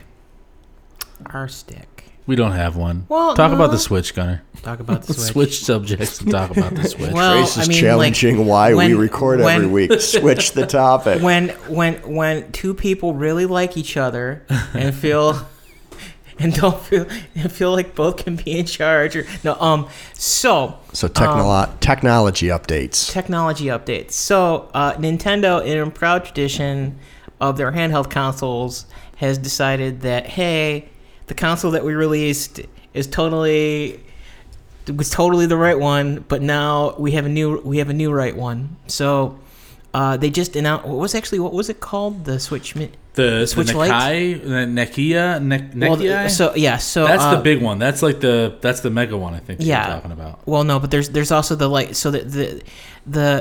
So and much like the DS history, the Nintendo Switch is coming out with two newer versions. One the equivalent of the DS Lite, and one the Mega 3D. The Mega 3DS. And again, it's just funny because it's kind of the idea that, hey, we totally have the product that you want, and you could say that it's part market demand, but it's also just like a lot of these guys just deliberately segment the market, or it's kind of like coming out with new Dilute the versions. market. Well, because like Apple does it with the iPad, the iPhones and stuff like that. Like, how many versions of the iPhone 10 did they come out with? Yeah. But it's also just one of these weird things where it's part of the problem is that we're still kind of in this hot mess place with the video and computer market just not being able to like manufacture like newer stuff en masse. So the guts of the Switch are an NVIDIA chip or an NVIDIA part, and it was the Switch itself is based off of a version of the platform that was like basically it's a failed NVIDIA product. Because NVIDIA decided that they were going to make a game console, but they're not a game console company, and Nintendo's like, hey, that's a nice thing you got there. Can we buy that from you? And they're like, yes, and ergo they repackaged it accordingly. But it's also like NVIDIA's just been having a shit problem trying to move this product line that they had made, because the Shield is based off of, or the Shield and the guts of the Shield and the Switch are based off this thing that NVIDIA made to do like self-driving cars and all this stuff. Sure. And it was a good idea at the time. The problem is that it doesn't really work in that market, and there's been no uptake. So they just had they did all this engineering work, and nobody was buying it. And it's just, they keep refining this process on the idea that somehow they're going to make like AI products and stuff like that, and it still comes back to game consoles. And again, it's funny because on the other side, you have the other side of the fence where AMD keeps making these game console chips that people are like, oh, actually, these are really good machine learning / AI pieces. So why would Nintendo want a smaller Switch? Well, because one, it lets them. So I mean, like the Switch retails for about $300 with no game, and the current Switch retails for that, right? Yes, but the hardware it's made out of is 2 years old now, right? Yes, but so the cost is mostly just them. They know the demand and value of their product, and they're allowed to overcharge for it still, really, right? I mean, Isn't that what we're looking at? Well, and again, a smaller one isn't necessarily cheaper to manufacture. No, but it depends, because you're stripping out features, but it's also why do you think they're stripping out features? Because they actually deliberately said that that's a feature reduced version of the Switch. Oh, why the hell would they do that? Like, and by feature, you mean like one of the features being a kickstand? One of the features being an SD card slot? Because if that's the case, then I get it, right? But that's no different than soldering the RAM onto a motherboard. They're just trying to make a more compact form factor. Are they taking the specs down on it? That's the part that I'm curious about, because I'll get way too speculative here. If they get it small enough, are they going to be a phone manufacturer in the next 5 years? Well, because someone tried this many years ago and it didn't end up well. The difference is they weren't a console first. Right. So the current. If somebody told you you could pop a card into your Switch and turn it into your cell phone, would you consider it? That's a really good question, and I don't. If you could use it just like a cell phone, and you could have like a texts and Facebook, but like it's not just a cell phone though, because you got to have your web browser. You got to have yeah. If you could have all that, then I don't see why not. If it wasn't, wouldn't that be cool? Like instead of buying a $1,000 phone, you go buy a $300 Switch. mean, the thing's fucking rugged, right? Well, Yeah. so and again, so the main thing with the tinier switch, is that so the switch as it currently is made uses an older manufacturing process, so it's a different node size. Sure, yeah. The light one that they're talking about, but the other thing is the Switch is kind of a portable console, but it's optimized around both use cases. Yeah. The new Switch is the 12 nanometer or 7 nanometer. It's small. Well, again, the chips are smaller. It uses less power, but the light version of the Switch is effectively optimized specifically for the portable use case. Right, so but it's like a PSP they already size. said that it would still clip into a TV if you needed it to. Yes, but So there's no downsides, right? The other thing is that the Switch doesn't really go edge to edge on the display like a cell phone would. So the smaller one could have a viewable screen that's a similar size. Sure. That's what I'm wondering. If it's really they're going to get into okay, this guy's the ultra portable. This guy here is a console that you can cart around if you want to. Like if they're actually going to split the Switch into kind of two different marketplaces. Well, I think it's always going to be able to dock, right? Yeah. Regardless of how small it gets or whatever, you would imagine it'll always be able to kind of dock. I always get upset with. I'm wondering. I'm like, basically, is this designed to be something that you can throw in your pocket? Right. That's kind of where Trace is going. Which is where I'm going. I always get upset when hardware manufacturers think there needs to be all these different sizes of their components. It makes it harder to find cases. It makes it harder to find stuff that clips into it. Because now all of a sudden your charging port is screwed up with your case, and there's less. The more differences in hardware, I don't really understand the purpose of it. Like I don't understand why it's that much of a big deal for the Pixel to have the XL version and the regular version, for the iPhone to have the Max version and the regular version. How hard would it be for them all to be the same size? It's not like is it just because of the pocket? It's not like when you go to work that your desk phone has a mini version and an extra large version. People just use it in the form factor that it was engineered for. Why do we need different sizes? I just think portability. There are some people that really don't like a big screen or a big phone. It's too big for my hands. It's too. I don't have that fucking problem. Yeah, but Typically, what bitch the I've other way. noticed is a lot of people with smaller hands want the bigger phones. It's what I've noticed, and maybe I'm off here, is that women are okay, and this is of course a little bit the gender typing here. Women are more apt to get the larger phones because they don't necessarily carry them in their front pockets like men do. Carry me like their purse or something. Yeah. Yeah. That's kind of what I've observed, is that the larger screen is more attractive to people that don't have to slide them into their pocket. But you know what? If there was only one size Pixel, I would buy that You size. just deal. Right. I don't give a shit. Right. I mean, I definitely, if I'm sitting there surfing with one hand, I don't like when my thumb can't reach the whole surface of the screen. So you got that. But what type of differences do we really have in thumb sizes that would be driving these interfaces? No. Would you look like you had something, Gunner? No, I'm really just trying to avoid the twinge and crying out like a little. I got another cool story. Okay. Another tech story. Did you guys hear about the guy who sent his Pixel back to Google? No. This is a fun one. Anybody that reads tech news has seen this article 10 times now. But for those that don't read the tech news every day, this will be interesting to them. There was a guy who was returning his phone to his Pixel to Google, his Pixel 3, which is still like a $900 phone, was returning it to Google for there was a problem with it. And there's been several hardware issues with the Pixel 3. So there's been people sending them back on warranty. And Google reimbursed him $89 instead of $899. Why? Because it's a Pixel 3 and it's not the new... I believe they version? made a mistake. Okay. Right. So he opened a dispute with them, but in the meantime, he needed a phone. So he went on the Google store and he ordered himself another Pixel. And he ordered himself, and this is where karma gets weird. He ordered himself a single pink Pixel 3. Google accidentally sent him 10. Didn't charge him for 10 though, right? They didn't charge him for 10.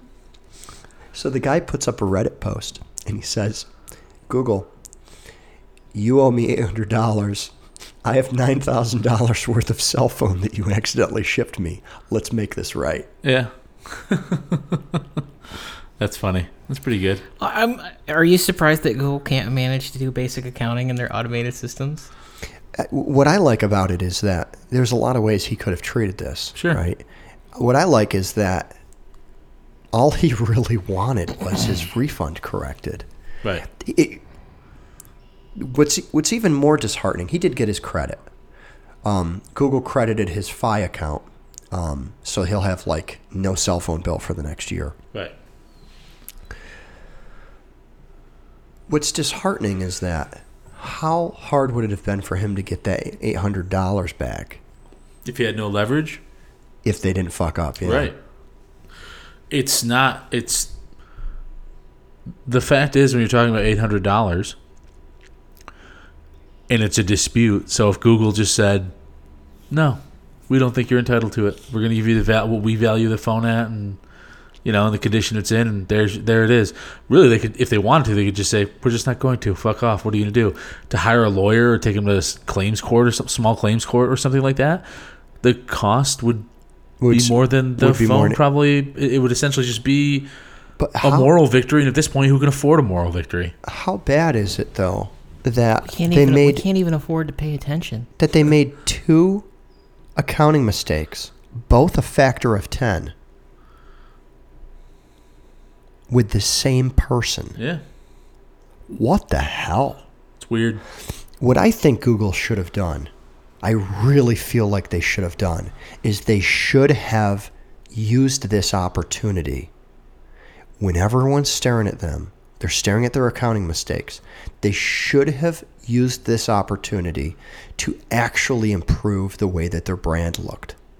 Instead of giving him a $900 credit to his Google Fi account, they should have done something else where they reached out and they said, I'm sorry. I'm not saying that he deserves more than the $900 that he's due, right?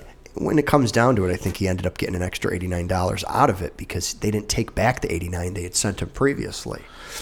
They could have, I don't know, been smart, tied it in with like breast cancer awareness, something like that. Like, please, here's the proof of your $900. Now, please go donate these to the. They could have donated the $9,000 to breast cancer. Sure, yeah. They could have sent flowers to his mother. Sure. That were all pink. They could have done so many things that they could have seized the opportunity where all of these eyes are looking at Google and trying to think, you know what, maybe Google is getting too big. They're beyond it. Are they? They don't need to worry about it. Yeah, I think Google's beyond it. Because if they're beyond it, then they've lost grasp of the perception of them as a company. Sure. But what does that matter? When you're making money like Microsoft and like Apple, what does it fucking matter what anybody thinks? Well, I think that if the company feels that way, it will eventually mean their demise. I don't know, man. Microsoft's doing pretty good. Microsoft's fixed those problems. Well, so Microsoft has in the public eye. Yes. Here's an interesting question. It's taking them a very long time, though, Wade. Microsoft has made huge. I'm sorry to talk over you, Gunnar. Microsoft's made huge strides to fix their image, and they're doing a really good job at that. I mean, to the point where you can get Ubuntu as an app in the Microsoft App Store right now. Right? You can get Linux as an app in the Microsoft App Store, and you can run Linux natively on top of Windows. They do some pretty cool things like that. Their flagship programming language, which is .NET, they've open sourced it, and they have a product called .NET Core. Their text editor, Visual Studio Code, I've switched it to my primary text editor on Mac because it's the best one I've used. So is my brother, and he uses Linux. It's taken them a long time. They bought the largest open source repository. GitHub is now owned by Microsoft. So they've done it. It's taken them a long time, and they've done it. But I don't know. Google always seemed to come off as a company that cared about that cutesy stuff. Well, I think that was listen, man, you can't get that big without being a piece of shit sometimes. Right. It's just the truth of it. And you say it over and over. Yeah. You can't get that big without being a villain at times. That power corrupts and... Absolute power corrupts, absolutely. Right.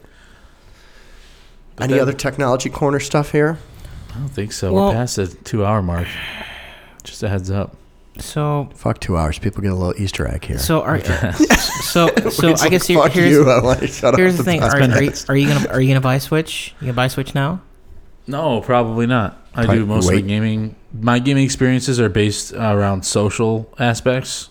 Yeah, the Switch isn't really as social yet. Yeah, and that's great. Games are great, but I like to play great games with friends, so that's why I'm on Xbox.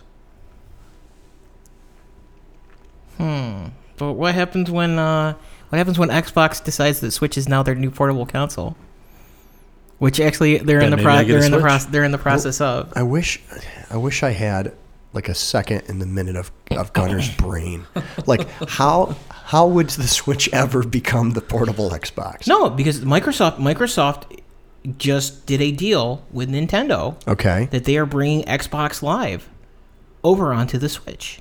Oh, that's a good point. That's pretty big. Yeah. Then you know what? Then it's possible I buy a Switch for Smash Brothers. Yeah. Or even some of your Xbox games, if you wanted them to be portable, right? You'd rather Yeah. travel with a Switch than travel That's with true. your Xbox. It would be kind of cool. They'd have to figure out the logistics on the controller because I'm not. They got DualShock. Yeah. So what are the logistics? Well, no, they don't. They got I guess DualShock. I'd have to see. They got DualShock. Is it DualShock controller? Yeah, let me show. I'll pull up. Keep talking though. I'll I pull know. up Is a it like the picture. Pro controller? Is that what it's called? You can play that when it's in portable mode. It's The Pro controller is modeled after the Joy-Cons side by side. right. Yes. Yeah, Okay. yeah. Well, then maybe it does become a bit more viable if they add that kind of connectivity to other people. Yeah, let me show you a picture here of what the Switch looks like with the Joy-Cons on the side of it. See? You get a full DualShock. You Yeah, have I your guess that's true, You have yeah. your triggers on the top. You have your... Do you have triggers in the back too? Yes. Okay. yeah, you get Bing and Bing. Okay. Cool. Yep. You have bumpers and triggers. Okay. Yep, and Very then you cool. have these buttons down Then here. I guess I don't have much of a gripe. I think it's actually I wouldn't need much figuring out at all. And what happens is the binding, you see the minus and plus? Yes. Those minus and plus kind of take over your select and start. Okay. Gotcha. And then you have an additional home and then this square button. So you actually have more buttons on a Nintendo. I think you end up getting one more button on a Nintendo than you would on, like your average Xbox controller. shit. It really is staged to be the portable Xbox, like That's Gunner's pretty cool. saying. So I guess, Gunner, I apologize. If Xbox Live brings the majority of its games to the Switch, we're going to have a really strange ecosystem in the next 5 years. Yeah, because that would effectively, and I think maybe Microsoft wouldn't be too crazy. That would effectively take Microsoft out of the console No. sphere, right? No. Because again, it's a level of experience, like Right. Because it also depends on the games. Because like an Xbox Live game is not necessarily an Xbox game. Right. Like it's your I get what measure you're of your saying. experience. Yeah, so you're still going to And go they're- for your exclusives. You're still going to go. And they're also, Yeah. they're also looking to they're pushing their streaming stuff down. So again, it comes into like your level, your level. I want to do 4K. I want to do 4K console gaming. I need the stones of my Yeah. Xbox. Right. Man, that's going to be really interesting. I got another tech news. I know Wade's so irritated because we're over 2 hours, but it's Easter, so you guys get an Easter egg. Because to me, there's more symbolism in Easter eggs, in bunnies laying eggs and pastel colors than Easter in there general, if you think about it, is a really, really weird Christian holiday. Like you're kind of rooting for a zombie. It's just, and that's like your deity. And we don't know which day to have it on. That's interesting too. You got to count moons and stuff. Like that's really weird. We're like, well, Christmas is going to be exactly on this day, but Easter, it's going to be somewhere around this day. Yeah. You know what? It's because Easter itself is an Easter egg. Is Good Friday is when they nailed them up? That's what I think so. Yeah, well, we should Good know. Friday- Why these do they things. call it Good Friday? Well, Yeah, my wife was asking me that yesterday. I'm pretty sure that is. Am I wrong here? actually, technically, Good Friday is the day that they buried him. Okay, Good Friday is the day they buried him. Gotcha. Because or you know, at least the premise of it, because It is a weird word, though. He was dead and risen after 3 days. Can we get the day after Thanksgiving renamed to Good Friday, and the day that Jesus was buried turned into Black Friday? I think that would probably be swap those I days. think that'd be okay. Swap the names. Can we, Well, technically, can we call was it all in one day? Did he Good got Friday, crucified Black and then Jesus? they buried him? No. Oh. Well, I mean, like it depends. It depends on your BS interpretation of things, but because I Your I just BS imagine, interpretation like- of things. All I can think of is like the intro to Altered Beast.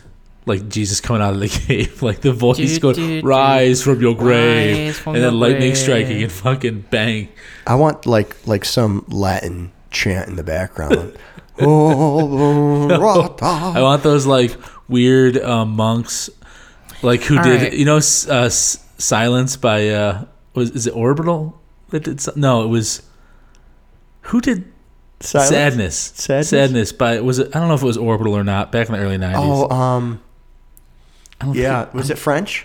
it was French. Yeah, it was those French. guys. Those guys. All right.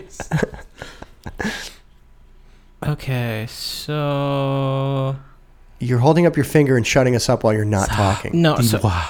so to Wade, your, Wade's going to kick us off the to your- podcast. to your- You got to to keep talking. No, so to Turn your, your internet off. no to your thing. Yes, he did. He did die on Good Friday and was buried that same day. Okay, so when I say literally the day they nailed him up there, they called it Good Friday. Maybe Well, maybe the Jews came up with that name. Well, because yes, the passion started the previous day on Thursday. Jesus. So, yes, they just beat the ever living. so some other they tech beat the news. ever living Jesus out of Jesus. Yes. So some other tech news. This is almost political, but I really want to share it. This is really cool. Microsoft and Amazon have been at a feud for a while in the quote unquote home wars. I'm coining the home wars, even though nobody else is calling it this, but I am. There's been this political battle between them where you can't get YouTube on a Fire Stick, and you can't get the Amazon app on the Chromecast. So you're talking about Google and Amazon, not What did I Microsoft. say? You said Microsoft and Amazon. Man, you could tell I'm too tired. This is why we don't go over 2 hours. That's what I'm saying. This is why, because I'm not on my game. I'm all out of my Dunkin' coffee. Yes, sorry. Google and Amazon in the home wars. Yeah, Microsoft isn't in the home wars yet. Or maybe they just lost their bid to it because Microsoft doesn't really sell personal devices. Well, they finally reached an agreement, and this is interesting. As of, I believe within the next 24 or 48 hours, the YouTube app on the Fire devices, whether you have a TV with the Fire software built in, or you have the, what's the Fire box Stick. called? What's that? The Fire Stick? Yep, you got the stick, and then what's the box called? Don't they have a little square Fire Cube? Fire Cube, right? I don't know. I think it's Not called that a I'm Fire aware of. Cube. I don't know. Yeah. So regardless of which Amazon device that you have, the YouTube app has historically just been a fucking web browser that opens to youtube.com. You will finally have the full-blown YouTube app Nice. on the Fire devices.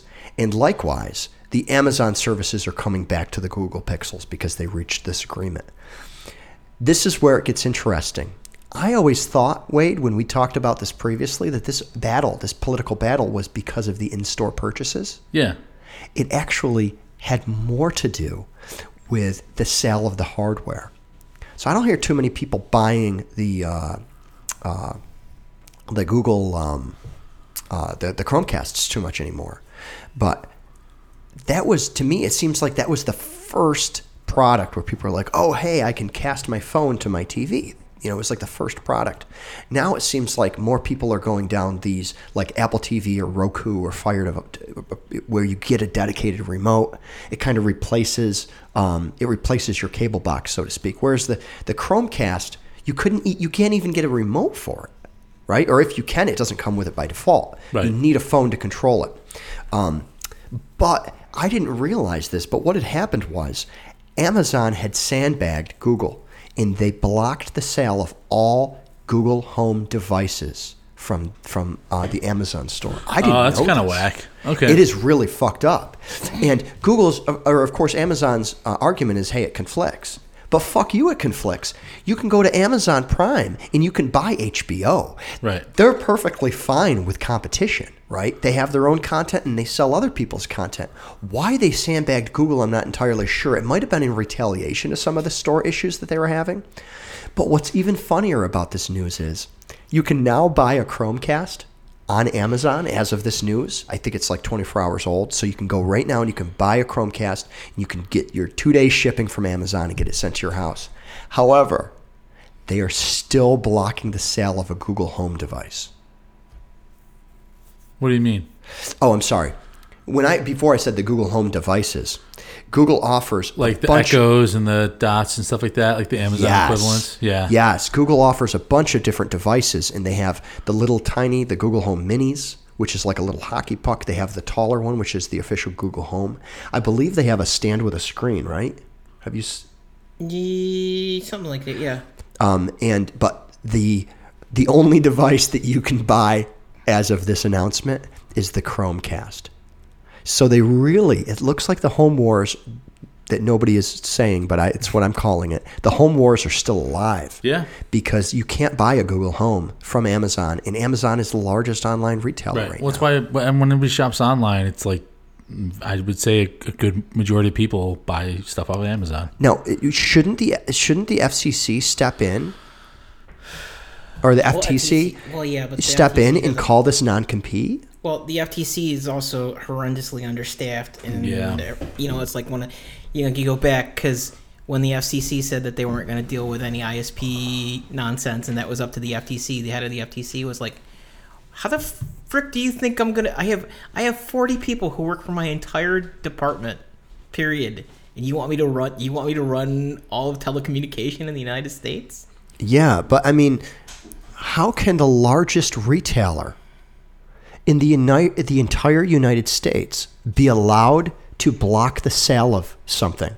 I mean, you could almost look back 5 years from now, Gunnar, and say the death of Google Chrome and Google Home was due to the sandbagging effort from Amazon. No, it's just effed. I mean, like, not that they'll die. Well, not that the Google Home is going to lose to the Echo. You saw that. But won't it eventually? Won't it eventually lose to the Echo? Well, I don't know if the Echoes the Echo is not necessarily a horrendously successful product. I mean, like, it does business, but right. And also maybe I'm not a target market, but like the home automation thing seems very much like VR, where it was just like it was supposed to be the, like, I know Kevin's cool place aside, like it was supposed to be a thing, and it just never really. I don't know if I agree with you. I feel like the Amazon Echo and the home automation is actually it's skyrocketing.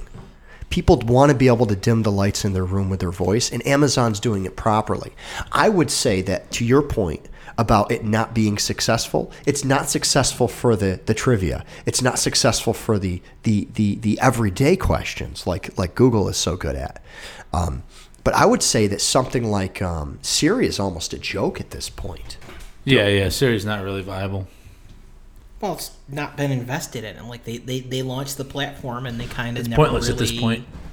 Expanded it past that original implementation. It's the problem. It's the problem with first mover. I mean, like, we still, you have. Yeah. I mean, like, Apple's slowly coming into that. Hey, we're gonna, the arcade device and stuff like that. I mean, like, they're trying to come in, but it's not. Nintendo's gonna beat them. The Nintendo Xbox cell phone is going to prevail, and it's going to be the top selling phone in 2024. I'd buy one for sure. Okay, shut us down. All right, guys, we've had enough. We've been doing this for we're well past the 2 hour mark.